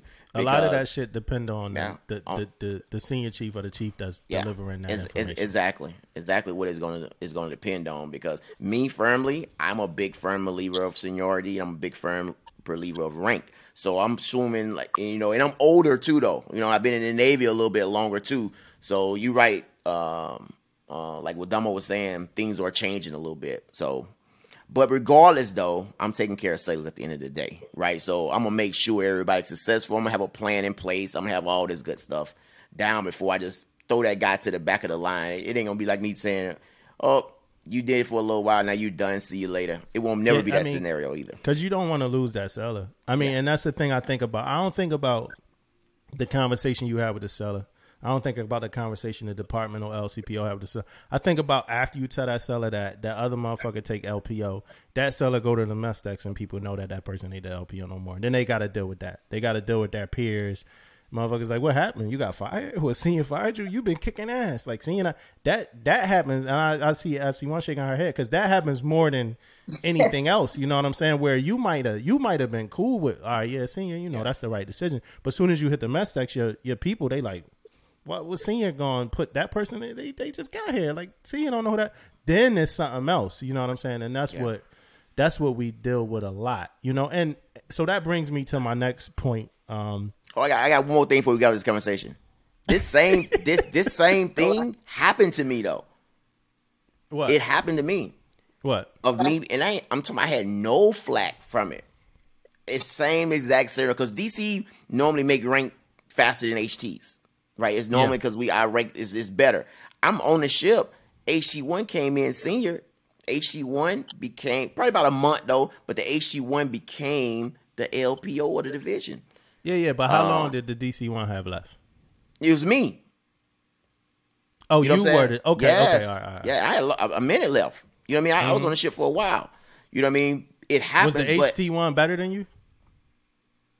It was, but to tell you the truth, it wasn't a better situation. No, he was. I mean, I cannot get this guy. I can't. You know, but the scenario. I'm telling you, what I'm getting at is though, we didn't. It wasn't even a time frame to say he was better than me or not. Mm-hmm. He's been on board a month. You know what I'm saying? So you can't detect that he's better than me or not better than me. You know, but it wasn't that type of scenario though. You know what I mean? It just I was told hey, HG1 been in the Navy this long. We had a sit down. You know what I mean? A full sit down. So we making a breakthrough. Do you believe that this is why you make these kinds of decisions? It's about that's what it's about. It's about how you came up in the Navy and those scenarios. It is about that. But a lot. It's like if you got a P. It's like that motherfucker that got the P. The person that like they first eval was a P.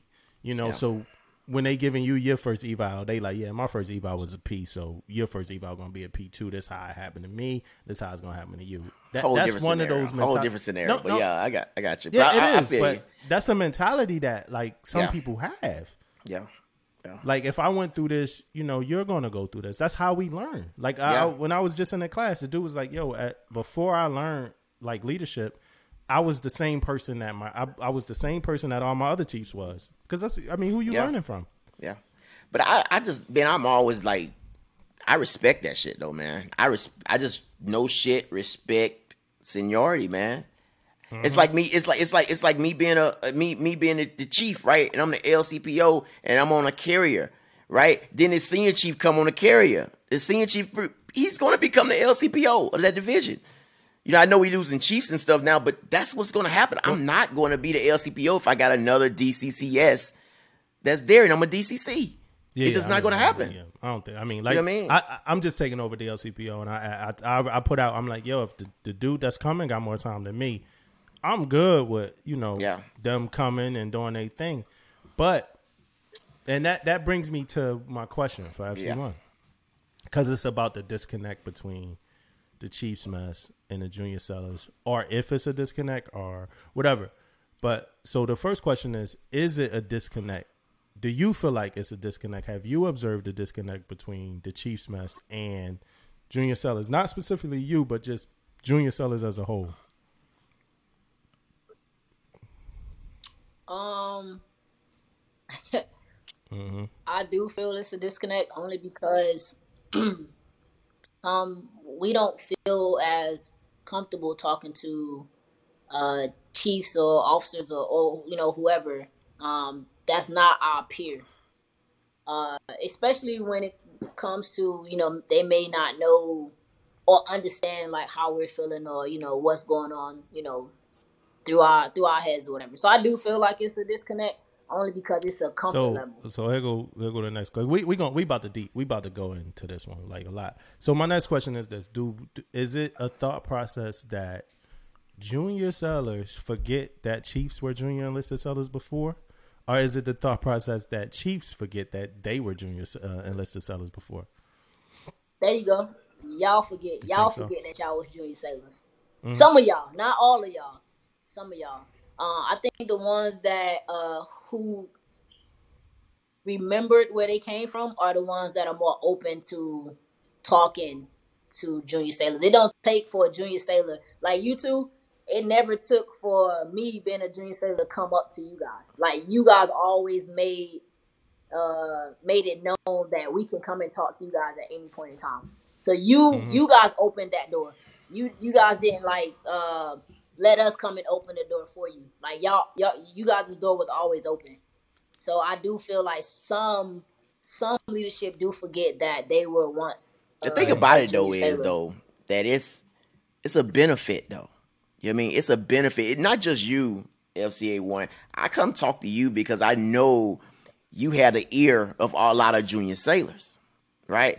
So it's a benefit for me to be having conversations with you because I know a lot of young sailors are listening to you and you're talking to them. So that's one of my reasoning to like open up or have these conversations or say 5 Alpha is always open, however we want to say it. But that's the reason behind it though. You know, because I don't want to be disconnected from everything and be this old salty guy saying, you know, because that's not where we at right now, man. It's 2021, man. Everything has to be transparent. You have to open up. You have to talk to people.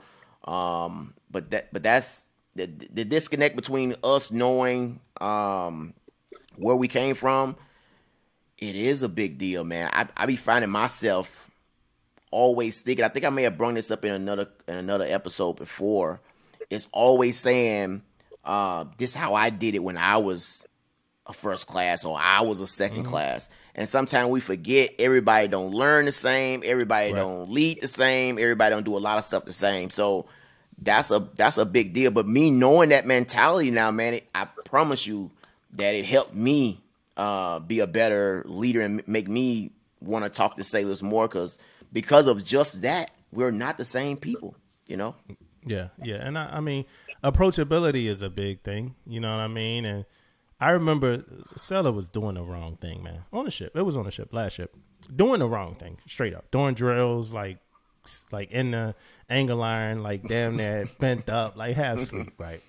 And I guess this particular day, I wasn't really for the bullshit. You know what I'm saying? So it was like they asked me a question, hey, Chief. And my response was like, and I realize it now, you know, years later, I gave a Damo response, not an EMC, not none of that shit.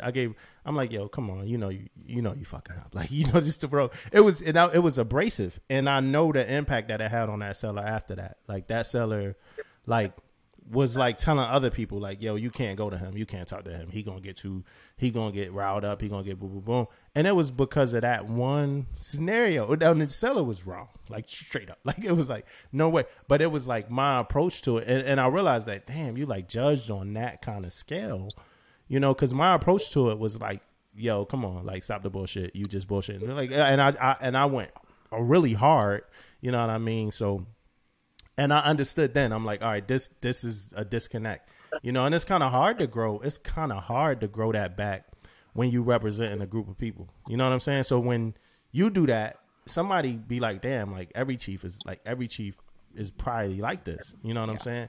And then if you somebody chief and you like that, man, that's a whole, you done messed it up for, in my opinion, you done messed it up for everybody else. You know what I'm saying? You kind of can't take those moments back. And one of the things I wanted to bring up was, you know, I'll be talking to FCA1 in a P-way, and she would say something to me like normal, something she would say to me. And, you know, and it might be in like another seller around. So FCA1 be like, yo, y'all better not be bullshitting with boom, boom, boom, this meeting, boom, boom. And I'm like, this is truth, honest kind of talk. This is what I like, you know, but then the other seller be looking like, damn, she just said that to you, Chief. Like, that's crazy. But I'm like, this is a good conversation. Like, this is kind of conversation that I want you to have with me, Vice, knowing you had it when I wasn't around. You know what I'm saying? Like, talk to me. Like, tell me where we fucking up, what we could do better, and stuff like that. Because that way I know you care. And that way I know you know that I care. If you tell me where I'm fucking up, I know you know I care. If you don't, think about it. Like, if you messed up, And I'm not saying that. I don't think you care. I don't think you're gonna fix it or change it. So I'm not gonna tell you. Yeah. You know what I'm saying? So that's kind of my take on that. That's when you bring that up, man. I remember like how many times in the P-Way and freaking FCA1 would be like, man, why are we doing this? Yeah, for sure. Like, hey, why are we doing this right now? You know what I mean? I just remember conversations like that when you said that, man. It's funny. And we need people. We need people like that. That's because I feel this. Is how I feel like, and I'm glad you made first, because this is how I feel like. This is where I feel like the separation come at when it comes to the mess. It ain't enough people that's telling us what we need to adjust. You know what I'm saying? So if we just walking around not ever knowing how the junior sellers feel or what we need to adjust, then like who checking us? Like what are we doing or whatever? Am I kind of hitting somewhere with that one? Dame and our FCA1. Yeah, most definitely, man. Like if that's what we learn from, man. We learn, and this is another thing that took me a while to learn is that these junior sailors are smart as hell. Oh yeah, for sure. And they may do something. Yeah, they may do something and make the job crazy easy. That's why I'm always open to conversations. Like when a junior sailor talking to me, sometimes I may be like, man, that's a good idea. Or sometimes I might say, well, this is why we don't do it like that. Because some safety or something, blah, blah, blah. But if I shut them down every time they come up with an idea, they're never going to talk to me. They're never going to come up with something. Well, I ain't going to come up with nothing because senior going to shoot it down anyway. So that's why, regardless if my mindset is we going to do it this way, regardless, right? If that's my mindset, we fucking up from the dough, man. Like we are never going to, if you don't empower your sailors to have their own mind, to have their own thoughts, to have their own whatever, man, we are losing. It's a losing battle from the dough. FCA1. Hey, you feel like it's a lack of trust?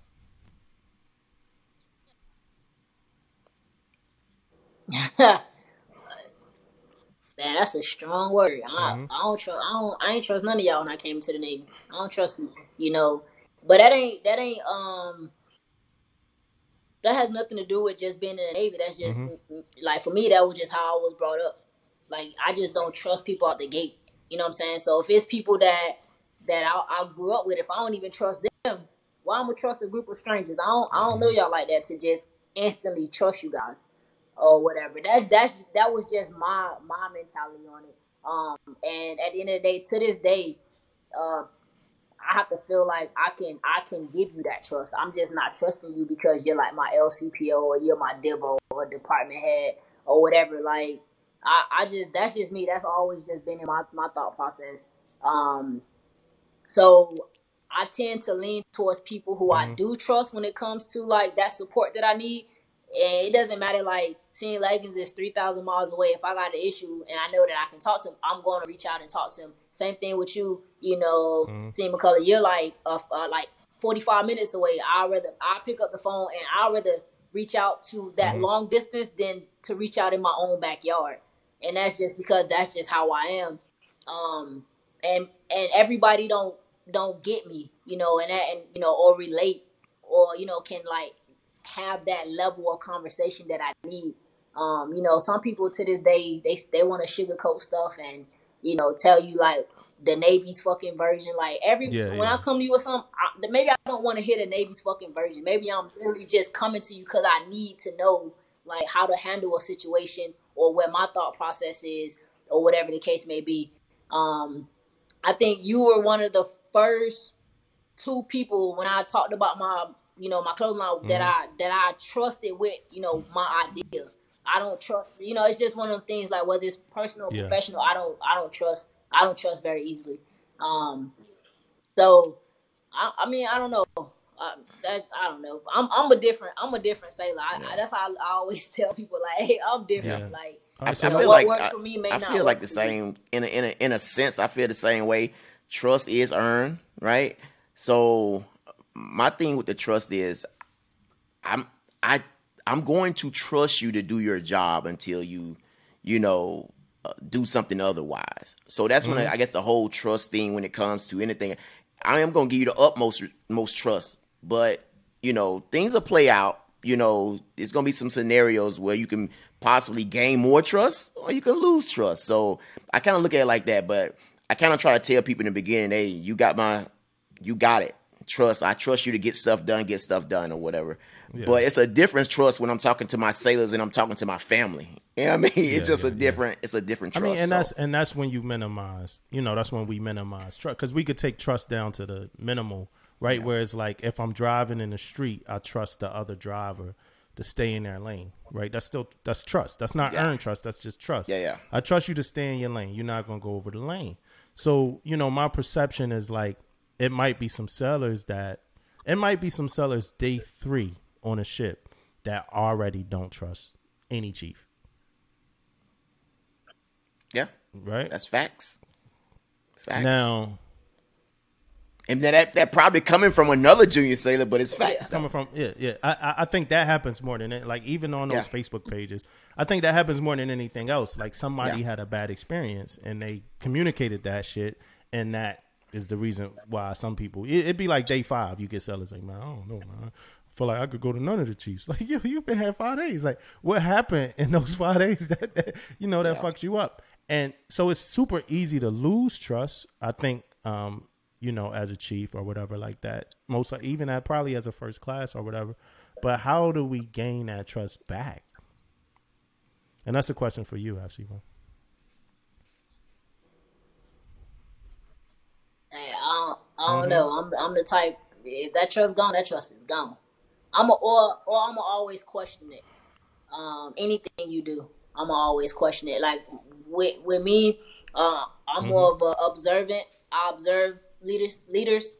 Even with my bad experience, I observe leaders or whatever. So like at the time, DCC was one of the first chiefs that I actually talked to, and that's because he recruited me to be an ACFL or whatever the case may be. So instantly we had something in common, that we both love fitness. So that's something I can talk to him about, and it just grew from that or whatever. And then from there, I seen how he interacted with his sailors, and then how he interacted with other sailors like that wasn't in his division or whatever. And he was the same way.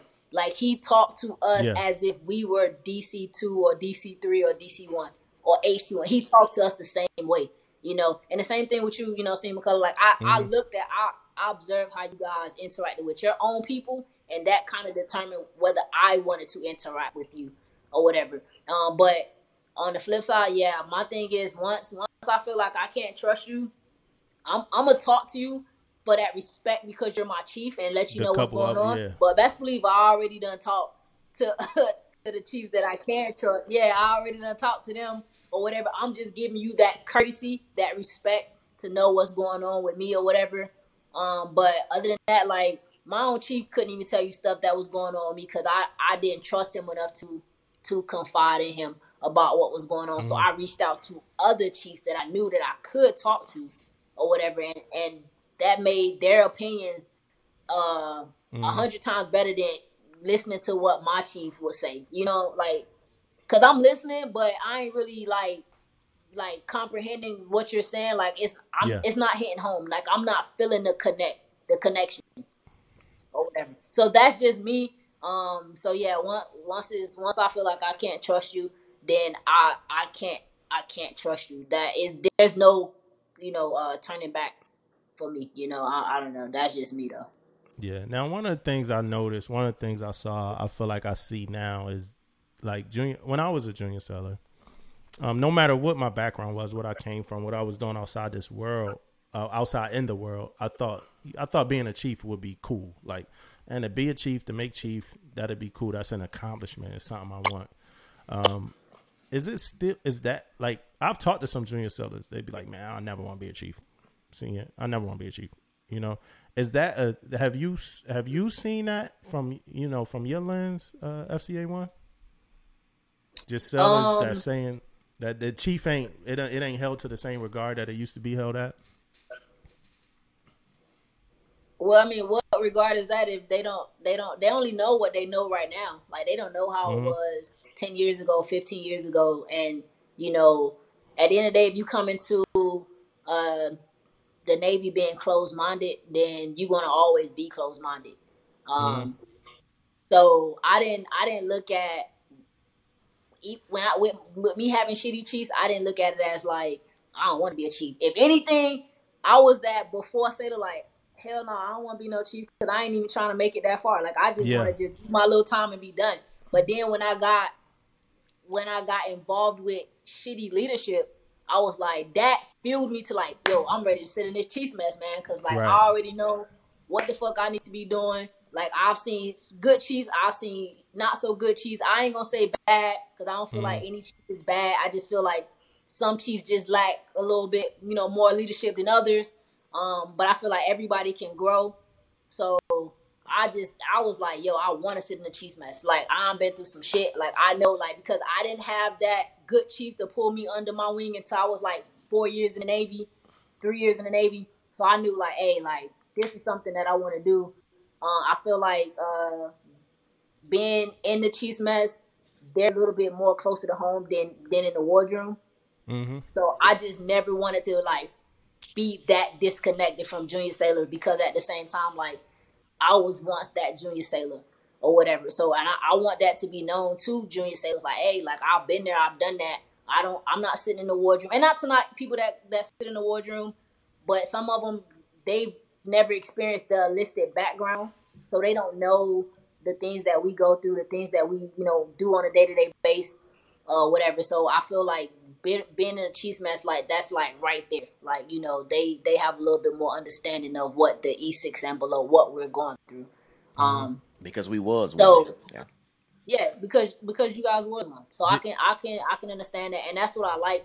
I do like that, and then I do like the fact that when you get good chiefs, like you gotta stay good chiefs. It don't matter if you're a chief, senior chief, master chief, like, or even if you transition and go warrant, like you guys stay good chiefs, Yeah. like and I definitely respect that, and that's why I'm like over the moon excited for when it's my turn to be up for chief, because I'm trying to knock it out the park. Yeah. Now you got a question, Damon? Well, not a question, but it was a thing about like not wanting to be a chief and things like that.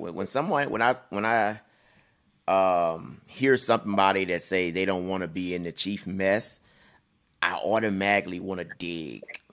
Right? I want to see if anything in their background, have they got in trouble? Have they got anything like this to make them want to say that? Because I'm always like this. You come in the Navy, you want to succeed. I don't see no one that don't want to succeed. You want to be a third class, you want to be a second class, you want to be a first class, then you want to make chief because that's the path. So I don't think people come in the Navy automatically like, hey, I don't want to be in the mess. If that's your trajectory. But sometimes things happen to sailors as they come in, as they go through, to make them think like that. So that automatic, when somebody say they don't want to be there, I automatically want to like ask them some questions. You know What what I you mean? think happened? You think it's us that happened? It could be. It could be bad leadership. It could be with the captain mass and think they not going to make it. I had a point in my Navy career that I didn't think I was going to be in the mess. Right? I went to captain mass as a first class. Right? So I thought, I wasn't thinking that I didn't want to be in there, but I was thinking I wasn't going to, get in there because, the whole 5-year thing. And I'm like, man, if I wait 5 years, that's going to put me up there in years and I might have to get out like this. I might have 1 or 2 tries at it after that time frame. So you start thinking about it. Like this might be a scenario that may not happen, but it ended up working out for me, of course. But it's like one of those things where I feel like everybody want to come in the Navy and everybody wants to succeed. Something have to happen between them lines and say, man, I just don't want to be there. I just want to stay a first class. You know what I mean? I want to stay, second class. I feel like everybody want to succeed and everybody want to grow. Yeah. I also think your peers could paint the bad light too. Like I said, you just got to the ship. You got somebody that had the bad experience, and you trust that person, and they just paint that bad light. But we have some like you just said, we have some chiefs that fuck up. Oh yeah, most definitely, man. Bad, like a lot, way more than I, like to say. It's just a lot, man. Yeah. Because do you think FC1? Do you think that leaders are beyond training? Like, or do you think leaders should always get some form of kind of All right, let's get back to the basics. Training is how you supposed to lead your people. Like I said, I feel like regardless of your rank or pay grade or whatever, like you should be learning every day. You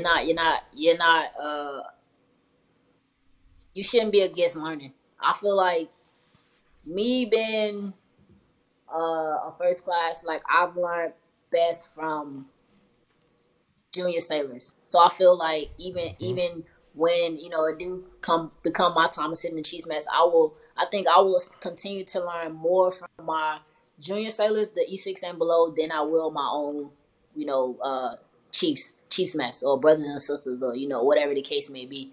So them are the ones that's gonna like keep you on your toes. Like always keep it 100, let you know what you're doing wrong, what you're doing right. And that's what you need.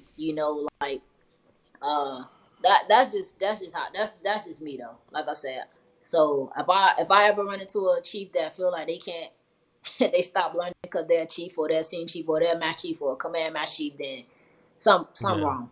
Like something is definitely wrong. So I think I want to say like something you said earlier was like one of the things that would make sellers go to chiefs or would make you kind of know who was around was them people putting themselves like out there, making themselves available to be approached and stuff like that.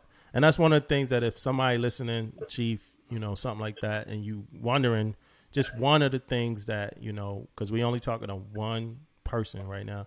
So if, just one of the things that, some of these junior sellers want, they want just to see you, like you be around, be available, be able to kind of talk to, communicate with and stuff like that. And I know it's a lot of people out there. I know it's people, I'm out there. I know it's a lot of people out there like that, but then there's some people that's probably not. And they probably wondering what the disconnect is.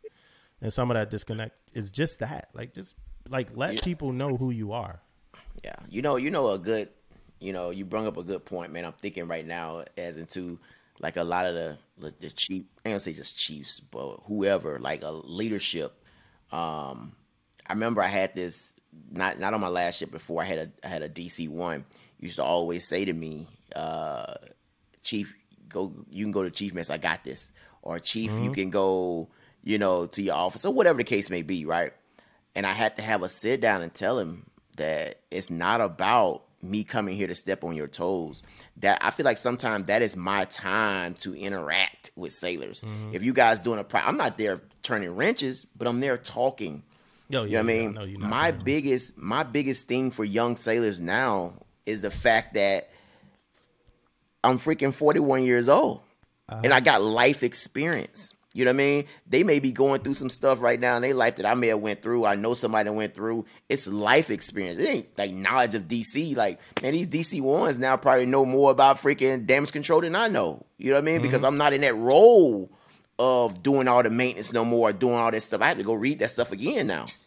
So they may know more about that stuff, you know what I'm saying, more in the detail than I know, So it's always learning. It's always stuff like that. But I like to be around sailors, though. You know what I mean? Even though, like, it ain't got nothing to do. I know DC1 just get me all the time, man. I got this, Chief. I got this. Yeah, I know you got it. Yeah, my EM2s. It's crazy. I get text messages from sailors that I used to work with, like, pretty often, actually. And it's never about Navy stuff. Like they never thank me about like Navy. Like, sometimes I feel bad. Like, yo, what am I doing? Like am I not like pushing the Navy? But like they be like, hey, senior man, like I appreciate this. You taught me about this. You taught me about this.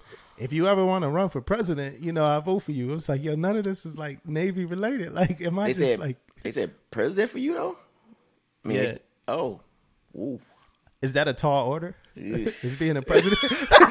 I mean, I know. Hey, FCA1, got a question for you. Yes.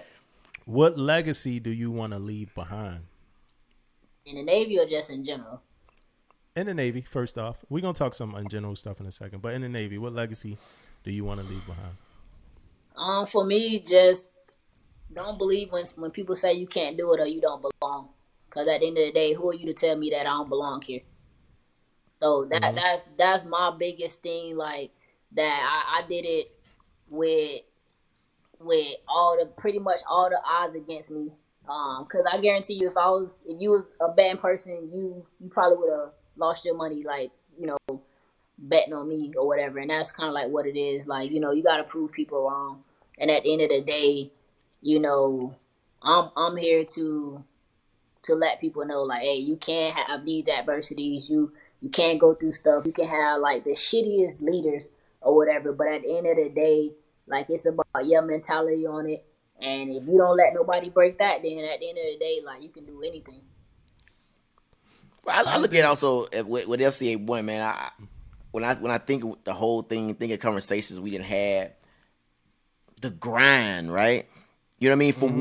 For whatever reason, we always can look back at your career and say, how many times I was looked over for anything. It don't matter what it was, but I was looked over, right? So that is a story in itself that can be shared with many people, man, that's coming up or doing whatever, man. Just that story alone, the grind and still making shit happen, man. That's the story right there, man. That's the Yeah, because story. I remember when you guys, like, y'all. Hold up. Whoa. Hey, No, hold I'm on. just- This gonna be good. I remember this. I would never. I didn't open up a can of worms now, man. I would never forget this. I'll never forget. Like, I just knew. Like, I just knew I was gonna get mapped. I just knew. I knew it. Like, I was doing everything. Like, everything. Yeah. And then, for it not to happen, like, I remember when, like, you guys came to me on the Mustangs, because I didn't go and see y'all. Y'all came and found me. Well, you found me first, like, you found me on the Mustang. Like, Yeah. you know, like, stranger danger. What you doing here? Well, why you here? Like, you know. Yeah. And Yeah. you sat down and was like, hey, come see me in my office, you know, I want to talk to you. I was like, all right, cool.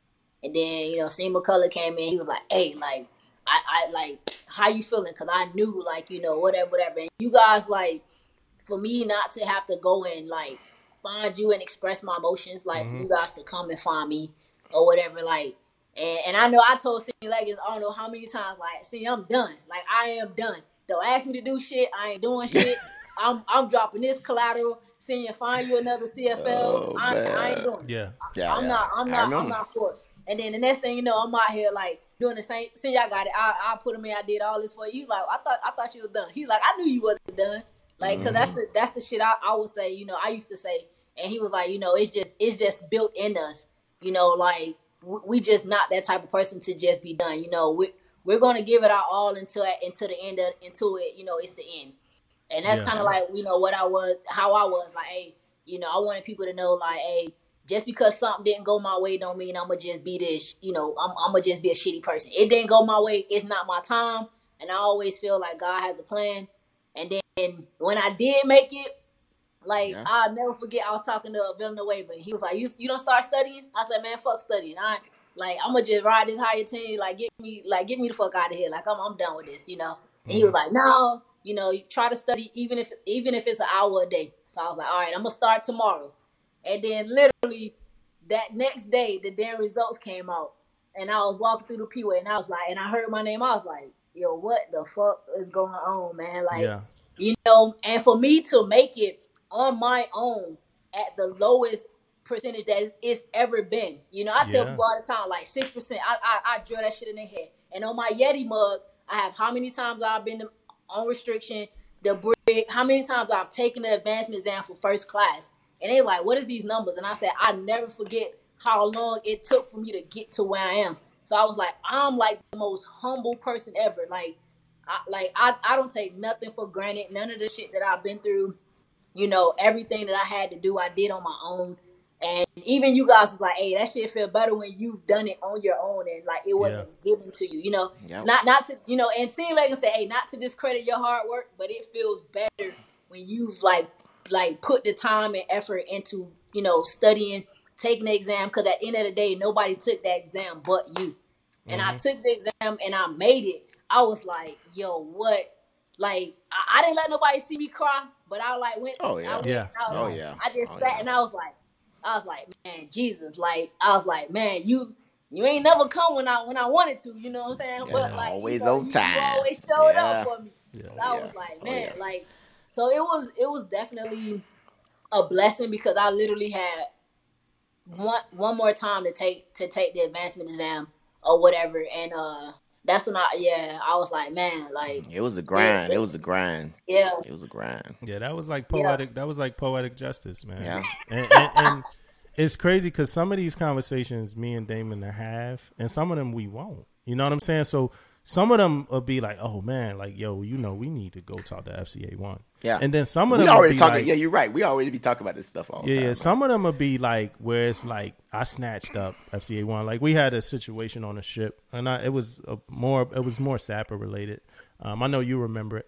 I'm not gonna get too because I plan on having a whole episode about it, but it was more Sapper related, and that was one of them where we both just went to find the person. Like it wasn't like we talked about it, nothing. It's like, yeah. And I think sometimes people probably thought like, man, like Senior Leggings already talked to me. Did he tell you to come? Like, nah, like we both just care that, like, not to sound heroic here, but we both just care that much. Like we both just came to come find you to talk to you. I think with you, and it might not have seemed like it took that long, but I think with you, with the map, just because, you know, it's no like favors or nothing like that. But I think that I thought that in that year, I thought you were going to be mad.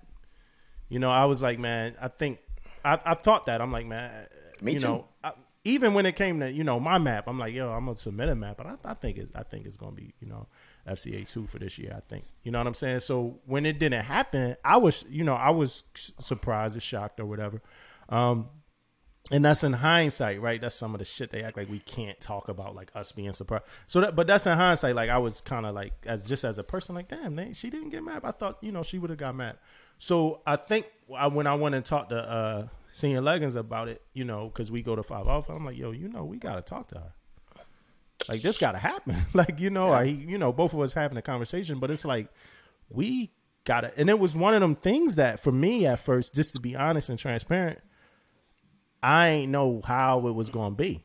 You know what I'm saying? Like, I ain't know how, you know, I'm like, damn, we got to go talk. Because I wouldn't blame you for being upset. You know what I'm saying? I wouldn't think you wouldn't be upset. I wouldn't think you wouldn't be like, yo, fuck all this, boom, boom, boom.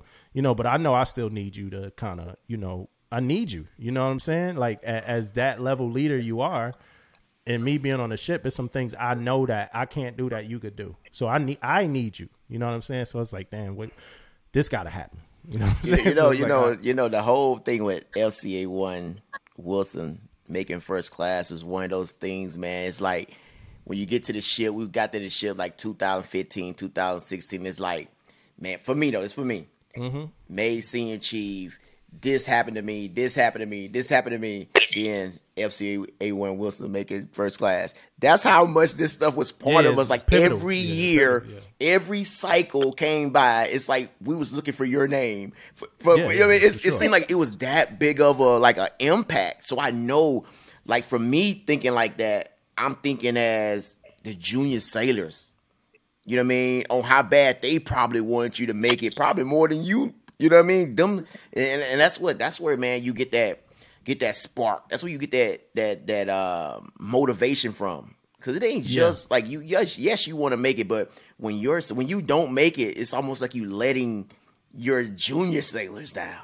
You know what I mean? Yeah, because when I got my eval, I had a conversation with the captain, and this is what the captain said. He was like, man, when I think about evals and this type of stuff, I think about what everybody else going to think about it too. He's like, I'm not only thinking about, yo, am I putting this person here or saying this person is this way just based off my own thought. I think if somebody else look at this and they think about it, like, what did the junior sellers think? Does this person deserve this, you know, as well? You know, and that's how I look at the maps. And like every map, and since my career started, you know, I'm not just talking about one ship. If I see things happen and people, you know, get mapped or don't get mapped and they either deserve it or, you know, or don't deserve it, that shit affects the command. You know what I'm saying? If the wrong person, and this is for lack of a better phrase, if the wrong person get mapped, the junior sellers are looking at that shit like, damn, like what the fuck? You know, if the right person get mapped or win SOQ or win Blue Jacket or whatever, if that happens, the junior seller's looking at that too. You know, I remember being a junior seller, first ship, and one of the seller, her name was Staples. I can't never forget her name, Megan Staples. She won Blue Jacket of the Year. And I'm like, damn, how do you get that? You know, I'm like, I want that. Like, how do you get Blue Jacket of the Year? They like, man, she got her E-SWAS at this time. She got qual this, she did this, and she a fucking, you know, a good seller. So what did I choose to do? I chose to do what she did so I could get what she got. Like, all right, I'm gonna do it, and I got it right. I wound up getting, not to shout out my Blue Jacket of the Year, but I wound up getting Blue Jacket of the Year. I did it. I followed the blueprint, So I think me personally, like whenever I see somebody say, "Oh, I don't want Seller of the Quarter. I don't want those awards," my own thought is that if you deserve it, you make other sellers better by keeping the integrity of the program up. But it's the same shit when it's the wrong decision. You know what I'm saying? Yep. You make it, you don't make it better. You know what I'm saying? It's like when people start winning awards for like movies that's trash, and then everybody make the same movie or make the same sounding song because this is what's garnering success at the time. You fucking it up. You know what I'm saying? So watching everything that FCA1 was doing that year was like everything that I'm like, man, it's like it's kind of a full spectrum for me when it comes to being a seller on a ship. You do your job. Yeah. Right. You involved in whatever you're involved in outside of that shit. But the other biggest thing is the impact for me. Is the biggest thing for me. And we talked about this a lot, Damon, is the impact you have on the ship and other sellers. Right. If you're a fixture at your command and a fixture on other sellers, you like one of the prime people at that command that's getting the boat underway, in my opinion, getting the ship underway. For lack of a better phrase again, and those are the people that stand out. You know what I mean? And I mean, then you got some standout people that's just fucked up sellers. Like that you gotta, only reason why you know them because you gotta correct them every day. Like, yeah, why you shit fucked up every day? But then you got sellers that stand out, and they the sellers that keep the integrity for the other sellers. They the ones that when you was a very junior seller, you saw them as first classes and second classes, and you was like, yo, that's good. That's the way I want to be. No doubt, right? Man. No doubt, man. Yeah. So yeah, and so that's why I hold that map and all that shit to like such a high regard. All right, real quick, Vanessa Guillen, right? Vanessa Guillen, that happened when we were on deployment. Did the Vanessa Guillen thing happen when we were on deployment, or sometime before? It was. Were we underway anywhere? Yeah, I think I remember being underway. We was always on the way. So, yeah, we got it. So now Vanessa Guillen happened. Now me as a chief, male chief, I got some of it, but you probably got more of the Vanessa Guillen, like kind of like the reaction to that story than I got from other sellers around you, right? Was that a hard time?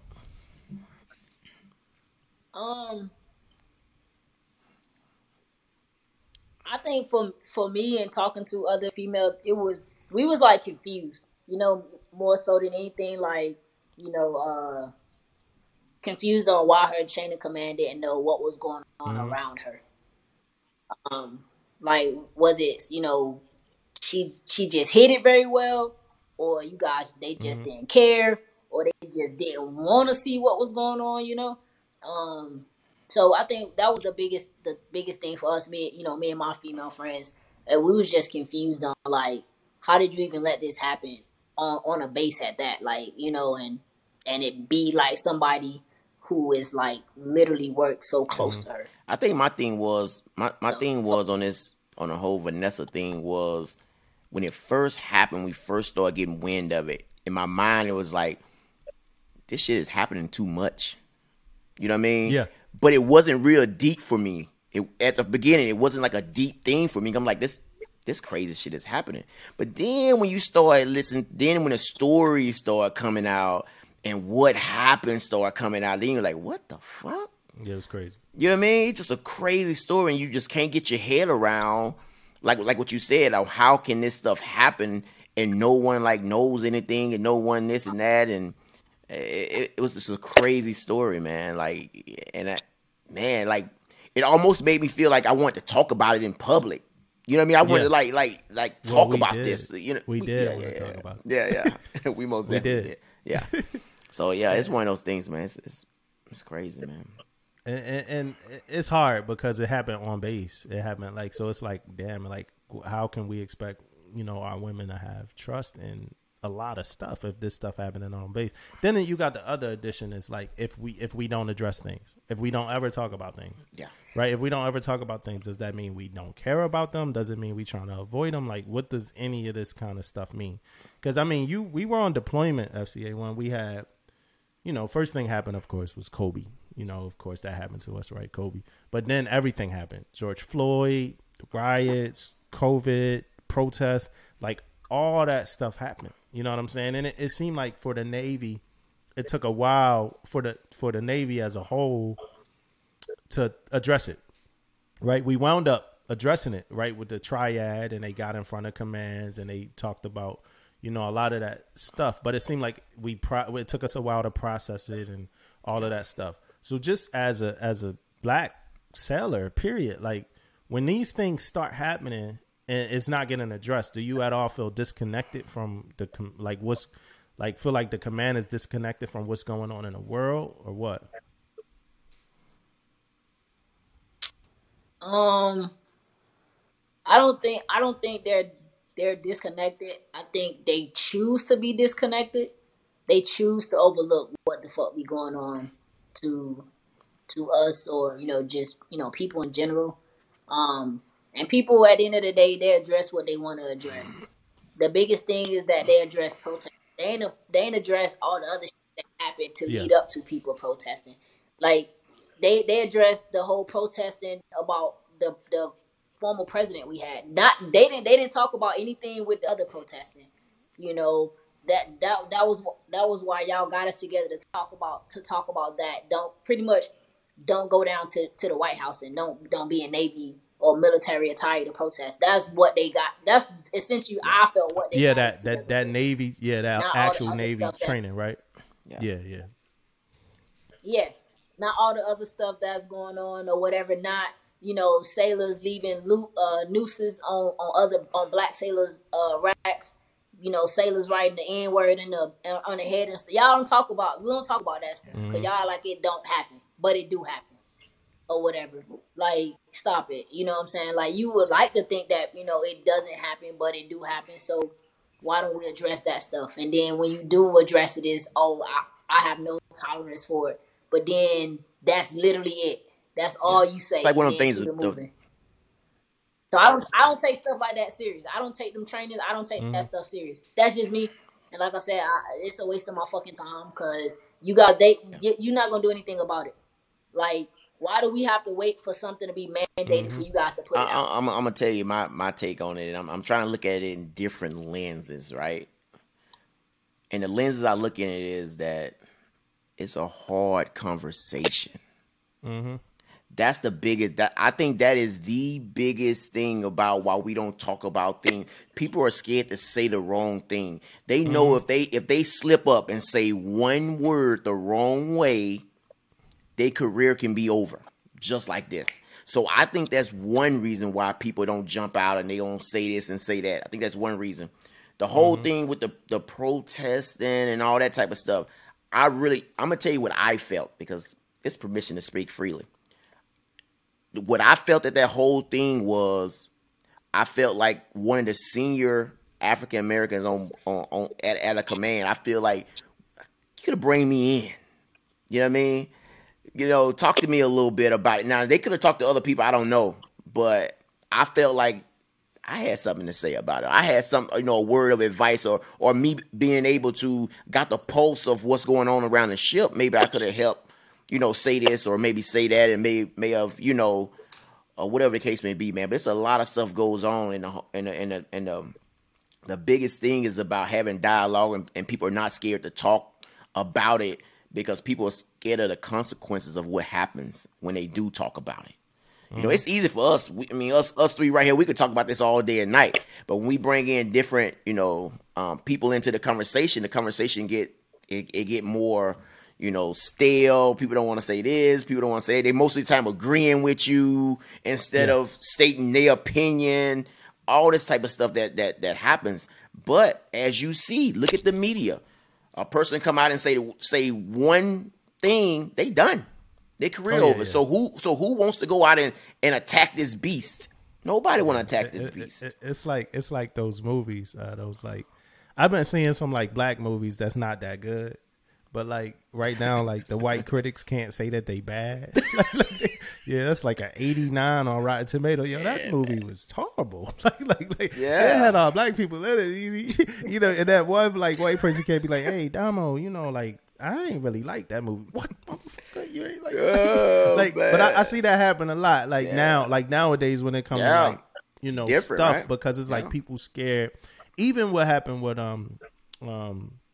Olympics, even some of that stuff, you know, you might get, yo, I'm a white male, I'm not comfortable talking about this black woman or whatever, and it might be just their opinion, you know what I'm saying, but you might get killed for that opinion, you know what I'm saying. So it is hard, like you are right, it is hard, it's touchy subjects, you could be disconnected, but I honestly feel like a lot of people just are disconnected. Like I just feel like it's not enough representation in most rooms to have the right type of connection. It was a long time when people were saying I don't see color, that like they thought that was the best thing to say, you know what I'm saying. It was a long time that people were saying black on black crime, and they thought that was the best thing to say. It's like just in these last 4 years, like we telling people like, nah, like it's not about not seeing color, it's about respecting different people for who they are. Like I don't want you to not see color, I'm not like you, I ain't grow up how you grew up, I grew up how I grew up. I want you to see my color. You know what I'm saying? So it was a long time, you know, for a lot of that stuff, for us to start getting stuff right. I do believe we getting stuff right on every front. I believe we starting to understand stuff and get stuff right on every front. I still believe we need more people of more ethnicities and cultures and orientations in every single room. Right. I think that like it's representation everywhere. So I think we need that. Right now we got somebody from Mississippi here. We got somebody from up northeast, you know, and we got somebody from Atlanta here, you know, and then we have other differences, and these differences, we all need to get together and talk. So it's some representation here. You know what I'm saying? Yeah. When they coming up with these hairstyles, and when we coming up with these, the way we wear our uniforms and all this stuff, you need that one person, like for instance, like the black woman to be in that room. Like, well, what about this hairstyle? Like, it's not professional. Exactly. You know, if she not in there. I'm so glad they finally realized that everybody hair is and they still haven't addressed it all though. It's still some work to do. Still some work to do right there. No, but back to what I wanted to say though, when you was saying that, so all these focus groups again that you guys heard me say again, when you guys come up with these focus groups and you guys talk about hair and you talk about this, you talk about that, call your boy, man. Call me up, man. I want to be in them focus groups and talk about this stuff also. You know what I mean? Because a lot of things, what happens, you have one certain group in that room that may not know about this or may not know about that. So, you know, call me, man. I'm here. I'm available. I'm on shore duty. FCA1, as far as Navy, did we leave any stone unturned that you would like to talk about when it comes to Navy stuff?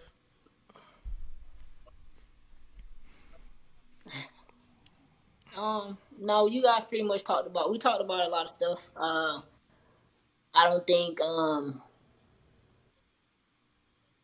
we didn't hit too much on the sexual harassment aspect of the Navy that goes on. Like but I mean, we did cover everything else. Leadership is definitely a big thing, and honestly, like I just want people to tune in to the podcast, and because you guys do put out good information, amazing information that you know we may not know anything about. So yeah. Now, as far as sexual harassment, it was good. Is it anything you want to talk about that? I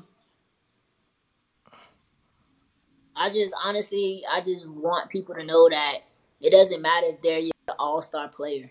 If they are doing something that doesn't align with the Navy core values or whatever the case may be, then you need to hold them accountable. It does not matter like I said, it doesn't matter if they're your all-star or whatever the case may be. It's some stuff that you know right from wrong. You know, we're not talking about just you being late for watch. That stuff you can be, it can be corrected. But you sexually harassing somebody or whatever the case may be, like there should be no room for that. Yeah. And I want to add to that what you're saying real quick, and I hope that I hit a good point for you and you feel represented in this. But also, let's be aware that it could happen to anybody, meaning that don't just because the person got a strong personality or you feel like the person could, defend themselves or you feel like, this type of shit.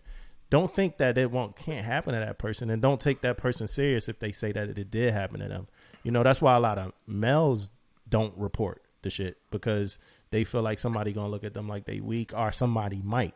Like, nah, they wouldn't let this happen to them. If this happened to them, they would do this, do that. That's not the case all the time. Like, that don't mean it can't happen to somebody. Like, somebody that's sick and wanting to do something, they gonna be sick and do what it is, the hell it is that they want to do.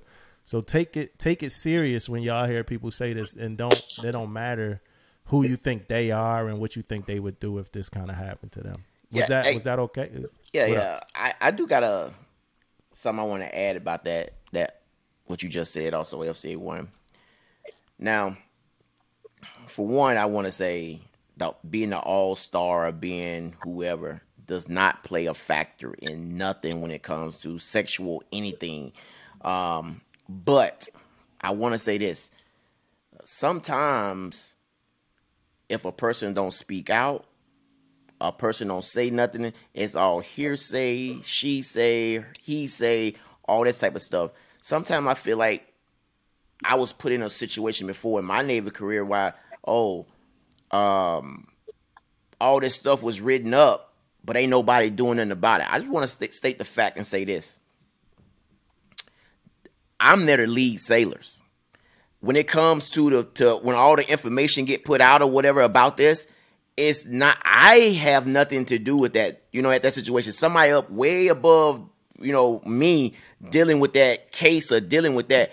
I come to work every day. I'm not going to treat no one differently. I'm going to treat you the same way that I always been treating. I think sometimes we get in these situations like, senior don't want to do nothing for this guy because he's senior's all-star player or whatever the case may be.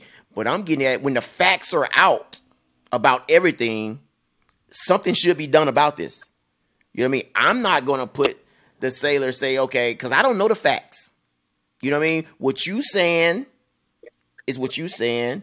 What they saying is what they saying. And then when the facts come out, then shit gonna start happening. Don't think because I'm hearing all this is grumbling that I'm supposed to start treating people differently as a leader. I'm not until the facts are out. And I remember being put in a situation like this before, and it was like, they don't care about me because of this and that. And I'm like, and I had to have a one-on-one. I said, that is not the case.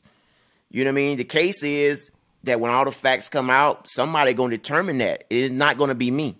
It's not going to be, you're not going to be singing Chief Leggins, so that's just one thing I want to say about that, man. Don't be scared to speak out. Anybody who's doing it, you can't do that. You can't do that in the United States Navy, period, or any workplace.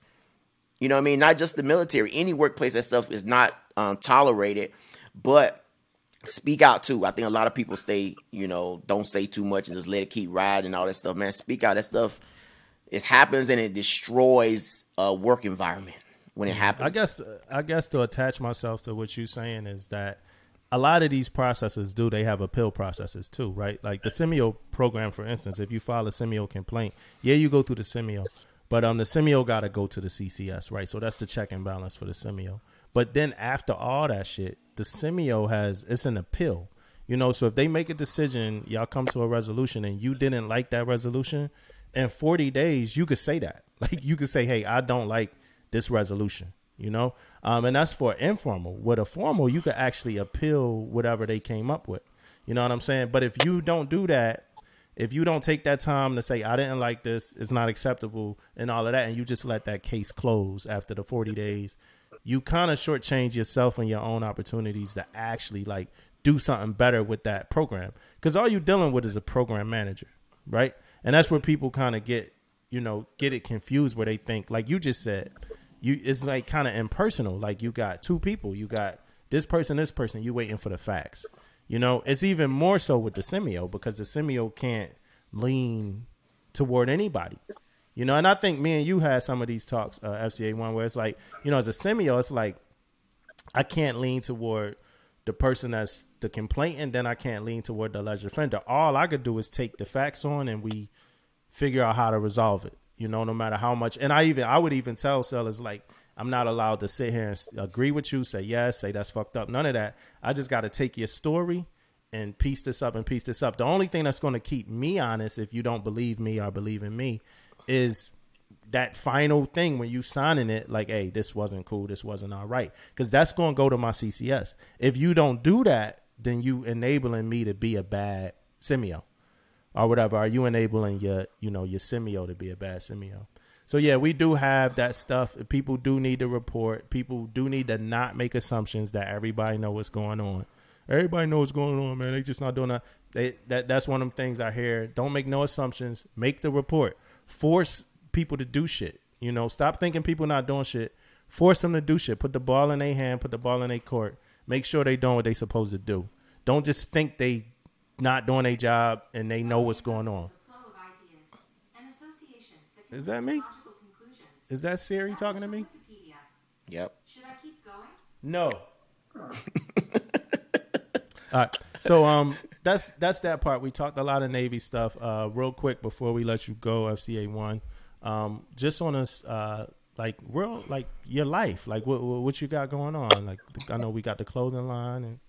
Oh yeah, so I'm rebranding my clothing line. So I'm out here. I'm not trying to make a movement like I told you, Seema Color. I'm just trying to make a statement, an individual statement. If people rock with it, people rock with it. So it's gonna be. So I'm like I told you, I'm gonna do the whole rose thing because I really like the rose, and it's gonna be respecting others symbolizes equality. That's the acronym for rose. So it's gonna have different types of rose. One of them is gonna be, prime example, the colors of the rainbow. One half, the other half may be like the color of like the flag or the picture of a U.S. flag or a Dominican flag, a Puerto Rican flag. Another one would be like the Navy, like it may be Navy, half of a Navy, you know what I'm saying, color, and a marine color, or whatever the case may be. So it's gonna be different stuff that I got going on. I just applied to work at Planet Fitness. I'm all about the fitness. I got a lot of time on my hand. I'm gonna start back school since I have like four classes away or 4 credits away from my degree. So I'm gonna make the most. I got a year to do all of this, and then as well as my MTS, and then I'm up for chief. So I'm trying to make chief my first time up. I don't want to give the Navy no reason to not pick me. There you go, girl. Yeah. So that's about it. Keep Planet Fitness honest, man. You know what I'm saying? I know they got a little bit of flack from us in a couple episodes. Well, from me. Yeah, from you. Yeah, just from you. I love you. I love you guys, man. I love you guys, man. Planet Fitness. Yeah. You guys want to give me some free stuff? Let me know, man. I got you, senior. Yeah. Now, like you got to come back and sit with us when you get all your stuff together, so we could plug where people could find everything and everything. Oh like yeah, that. So definitely. yeah. I'm gonna hook you guys up. Y'all gonna have a hat. I'm gonna make sure y'all, especially seeing like you gonna. Yeah, he needs something, man. Man, I need something, man. Hey, but also, we talked about earlier that FCA1 was the first, female and first junior sailor. But hey, if you guys, got a story out there that you guys want to get put out there, just let us know. Hit us up, man. We always trying to talk to senior sailors, junior sailors. It don't matter who you are. If you got a story, anything you want to talk about, give us questions, give us whatever you guys want to talk about, man. That's what we here. That's why it's called Permission to Speak Freely, man. So let us know. Well, I mean, it's been a couple of people that wanted to talk to us, Damon, that you was like, no, we not going to talk to them. I'm like, hey, such and such want to sit with us. She's like, nah, we ain't doing that. Oh, my goodness, man. Get us too much trouble. Oh, my goodness, man. Hey, hey, guys. I'm glad you ain't say no to me, Senior. I'm like, hey, FCA1 want to sit with us. He's like, oh, yeah, here we go. Let's do it. Hey, man. Hey. Then I tell you, I got to text him. I was like, yeah, I got to text him. Hold on. Make sure. Yeah, that was make sure. So if you think you're the person that he's talking about, it's not you guys. It was you. If you think you're the person that was wanting to sit with us and you ain't sit with us yet and you came talk to me and you ain't sit with us yet, it's him.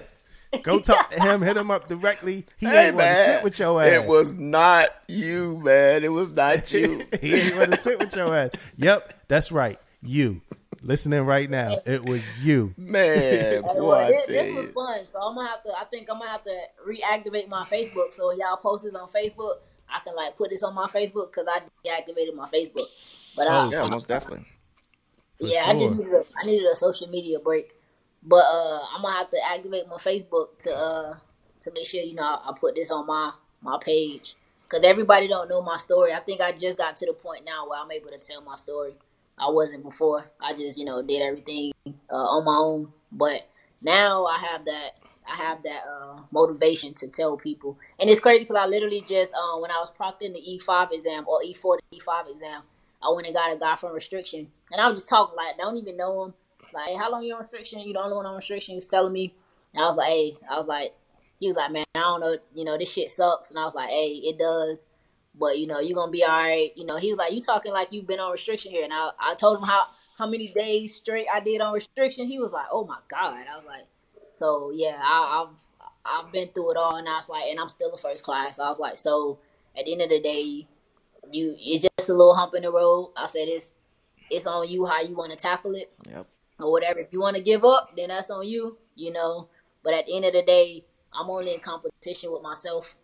So I was like, you always have to, keep that mentality. And I was like, you can push through it if you choose to push through it. Yeah.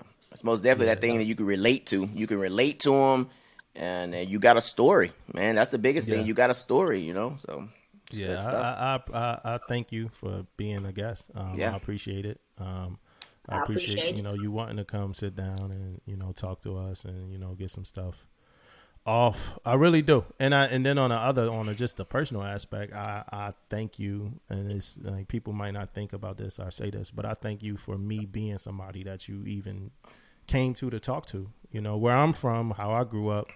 That's a big decision to make a choice about who the fuck I'm gonna talk to about something. You know what I'm saying? Who I'm gonna get this advice from? It takes a lot. So when you said it earlier, like, yeah, I'm sitting back, I'm watching how people interacting with their division. Like, that's a lot. You gotta pass that test. So I'm happy to be somebody that you were able to have some of those conversations with and continue to have them with. So I appreciate you and I thank you for being on this episode. Yeah, same here. And I'll be talking to you in a few minutes. So. Yeah. So we got a couple things. We got a couple more things we got to do, and we gonna keep you around for them. It ain't gonna take us too long. But the book, right? The book, Dare to Lead, Brave Work, Tough Conversations, Whole Heart. I feel like with everything we talked about today, when it come to leadership, when it come to senior, junior, all of that stuff, Dare to Lead, Brave Work, Tough Conversations, Whole Hearts by Brene Brown. It's a really good book. I think the biggest thing I took from that book is paint done. Paint done. That means that when you're a leader and you're telling your people to do some shit and then they do it and they don't do it the way that you wanted it done, but you never told them how to do it. And then you get pissed off about that shit. You just hit them That's there, the boy. Yeah, that's the lesson right there. Paint done. So don't just tell somebody what to do if you have a specific way you want it done. Tell them how you want it done if you got a specific way you want it done. Because that's the only way they're going to do it the way that you want it done. I learned from that lesson. I learned from paint done. Expect what you inspect. I like that, man. Yeah. So we got one more thing, right, Damon? Yeah, man. All right. So let me introduce this segment. I've never introduced this segment before, right? But let's do it today. We review movies on this podcast, right? We talk about movies. They military related. The way we do this, it could be a random pick or whatever, or one of us could come up with the idea to pick the movie. Our goal is to get all military movies. Some of them movies could be classics. Some of them movies could be bad, like Battleship, right? So what we normally do is at some point during the week, one of us goes, and it would seem to be we do extensive research and figure out what movie that we would actually review to pair with whatever the podcast episode would be.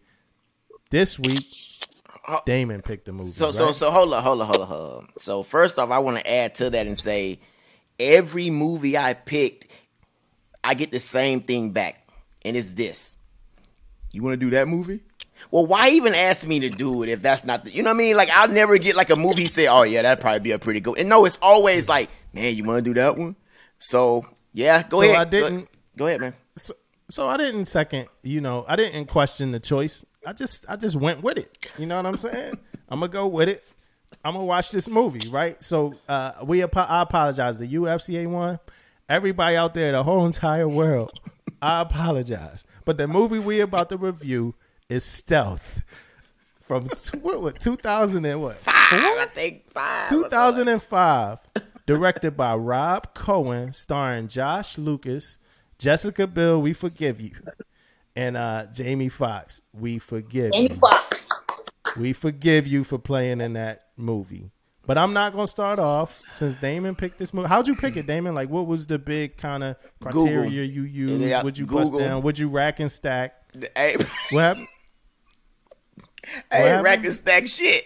I Googled it, and that movie popped up, and I selected it. You know, let me first off, man, let me tell you what I got in the movie, man. Like, the movie was not that good, right? But, you know, I picked the movie, so I wanted to watch the entire movie, and because I picked it, you know, or whatever the case may be, and it wasn't that good. You're right. It was a young Jamie, a young Jessica, and you know, and the other guy. It was a movie that I couldn't follow the storyline too much in the movie, where it was going and what they was trying to do and all that stuff. But one revealing part of the movie was that Jamie Foxx died. I feel a certain type of way about that. You know, Jamie didn't make it through the movie. So other than that, man, like, you got the biggest and the second biggest thing is you got Jessica Biel being your love interest. Yeah. On the movie, and you keep like turning her down and right, you know the whole movie. You can tell she likes him, and he just dissing Jessica like that. And so I had a problem with that. But the movie was mostly about, like, you know, this aircraft. You know, they trying to take over freaking pilots, right? So they got this new stealth aircraft out there, but this aircraft is unmanned, but it's thinking on its own. Like Siri just did. Like Siri just did on the podcast. Making its own missions, you know what I mean, and all type of shit. So it was crazy, man. But the thing, but the thing about it is is that it went from that of them being unmanned aircraft to her getting shot down in North Korea, which is a whole nother movie. You know what I mean? Okay. Yeah, see, she got shot down. Then the North Korea side, it was a whole nother movie then. You know what I mean? So it was a lot. It was a whole lot of shit going on that I couldn't follow the whole thing that was going on, man. So I give it a strong, man. I'm talking about and probably I'm giving them this because of her, Jessica, and probably because of Jamie. I'm gonna give it a 2. Just because they was in the movie. Jessica and Jamie. Yeah. That was it, man. 2. A 2 out of what? 5? Yeah, 2 out of 5. Yeah. Okay. All right. So here we go. Right. So it's a military movie, right? With all the people you expect, right? The captain, the dude that play every captain in a bad military movie was the captain, right? The smart civilian at no tech is the same dude that is the smart civilian at no tech in every movie. And I don't think this dude ages, right? The dude with the brown curly hair and the beard and the Captain America shirt, right? He's in every movie, and he the smart dude that knows some tech, right? Mm-hmm. Did the aircraft go bad eventually? Or something? Yeah. Were they fighting? Okay. I'm going to be straight up about this. I only saw 22 minutes of this fucking movie, right? I couldn't make it no further. And I apologize to you, Damon, because, again, it's the movie you picked. I couldn't watch it through, man. And I'm used to it. I'm used to it. I'm used to it. I feel bad about this. All right, let's like this. So my distaste started. I thought Cabin Fever was the worst movie I ever saw. I thought Battleship was the worst military movie I ever saw. This movie just took the reins of both of them shits, right? But my distaste started on the opening scene, the very opening scene. If you don't remember, it was clouds in the sky, and words was coming across the screen like Star Wars style. It looked like this shit was made on like a movie maker app. I've seen better TikTok videos. I've seen better PowerPoints. I've seen better Navy movies, man. So it was clouds, stars, right? The special effects, did you see when those 3 planes came through? Those special effects were garbage, bro. Yeah. It was a bad movie. Straight trash. Like the worst shit ever. Jessica Biel was in it. right? Boom. Good point. Good. But this is back in a time when we was trying to make Josh Lucas a star. This was when they was trying to. He played in like the basketball movie or whatever. It was like a Disney basketball movie about like racism, and he was the coach of the black team or something like that. Glory Road, was it called? Glory Road. So this one was trying to make Josh Lucas a star, but I guess after Stealth, Hollywood quickly knew that it wasn't in the cards for Josh, right?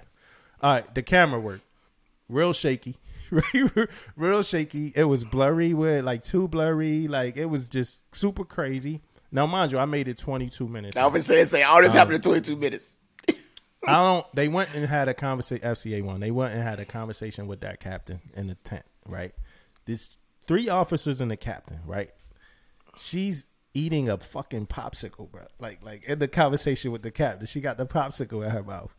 Jamie Foxx gets up out of his chair. He upset because they got another partner coming, right? He just snapping. She's eating a popsicle, bro, in the conversation with that captain. That shit will never happen, man. Yeah. And I thought special effects were better than this in 05. Yeah. You know, I did think they looked great, and I do got like one redeeming thing. They look really good in their flight suits, right? Now, Josh Lucas went to go talk to her, right, in her stateroom, right? And my wife was like, oh, man, look at the birthing. I was like, no, they call staterooms, right? But Josh Lucas went to go talk to Jessica Biel in the stateroom. You remember what she had hanging up in the stateroom? Yeah, her, I remember. What she had hanging up? Is it a bra or panties or something hanging up there, wasn't it? It was the whole lingerie set. The bra, the panties. Yeah. What is it? What they call it? Leotards or whatever the shit. She had everything hanging up in this damn stateroom. He almost hit his face on her panties or something like that, right? Who the fuck? Why she hang drying clothes on a ship? Yeah. Yeah. So, crazy, you know, I'll give it a 2 as well. I'll give it a 2 out of 100. 2 out of 100. Movie was garbage, trash, and I ain't finished it. I can't believe you watched this whole thing. Yeah, man. I was doing other things while I was watching, of course, but you know, I wanted to get the I picked the movie, you know. So. I'm gonna tell you how bad it was. I tried to watch it with Angeline, man. I tried to get my wife to watch it, and I felt like we probably would have got a divorce if we sat through that whole movie, man. It was rough, man. Like I was forcing her to watch this shit. She got up. She's like, no. it was just the worst thing ever. Yeah. But that was Stealth. I'm never gonna finish it. Don't ever watch it. If you did watch it, you can't get those hours back. Sorry, Jamie. Sorry, Jamie. Yeah, sorry, Jamie. That was a bad one. I'm sure Jamie went whatever 3 months it took him to film that shit back. Yeah. Well, hey, this was it. Another episode of Permission to Speak Freely. I hope you guys really enjoyed it. We had some technical difficulties in the beginning, but hopefully this episode came out right. So we'll see, right?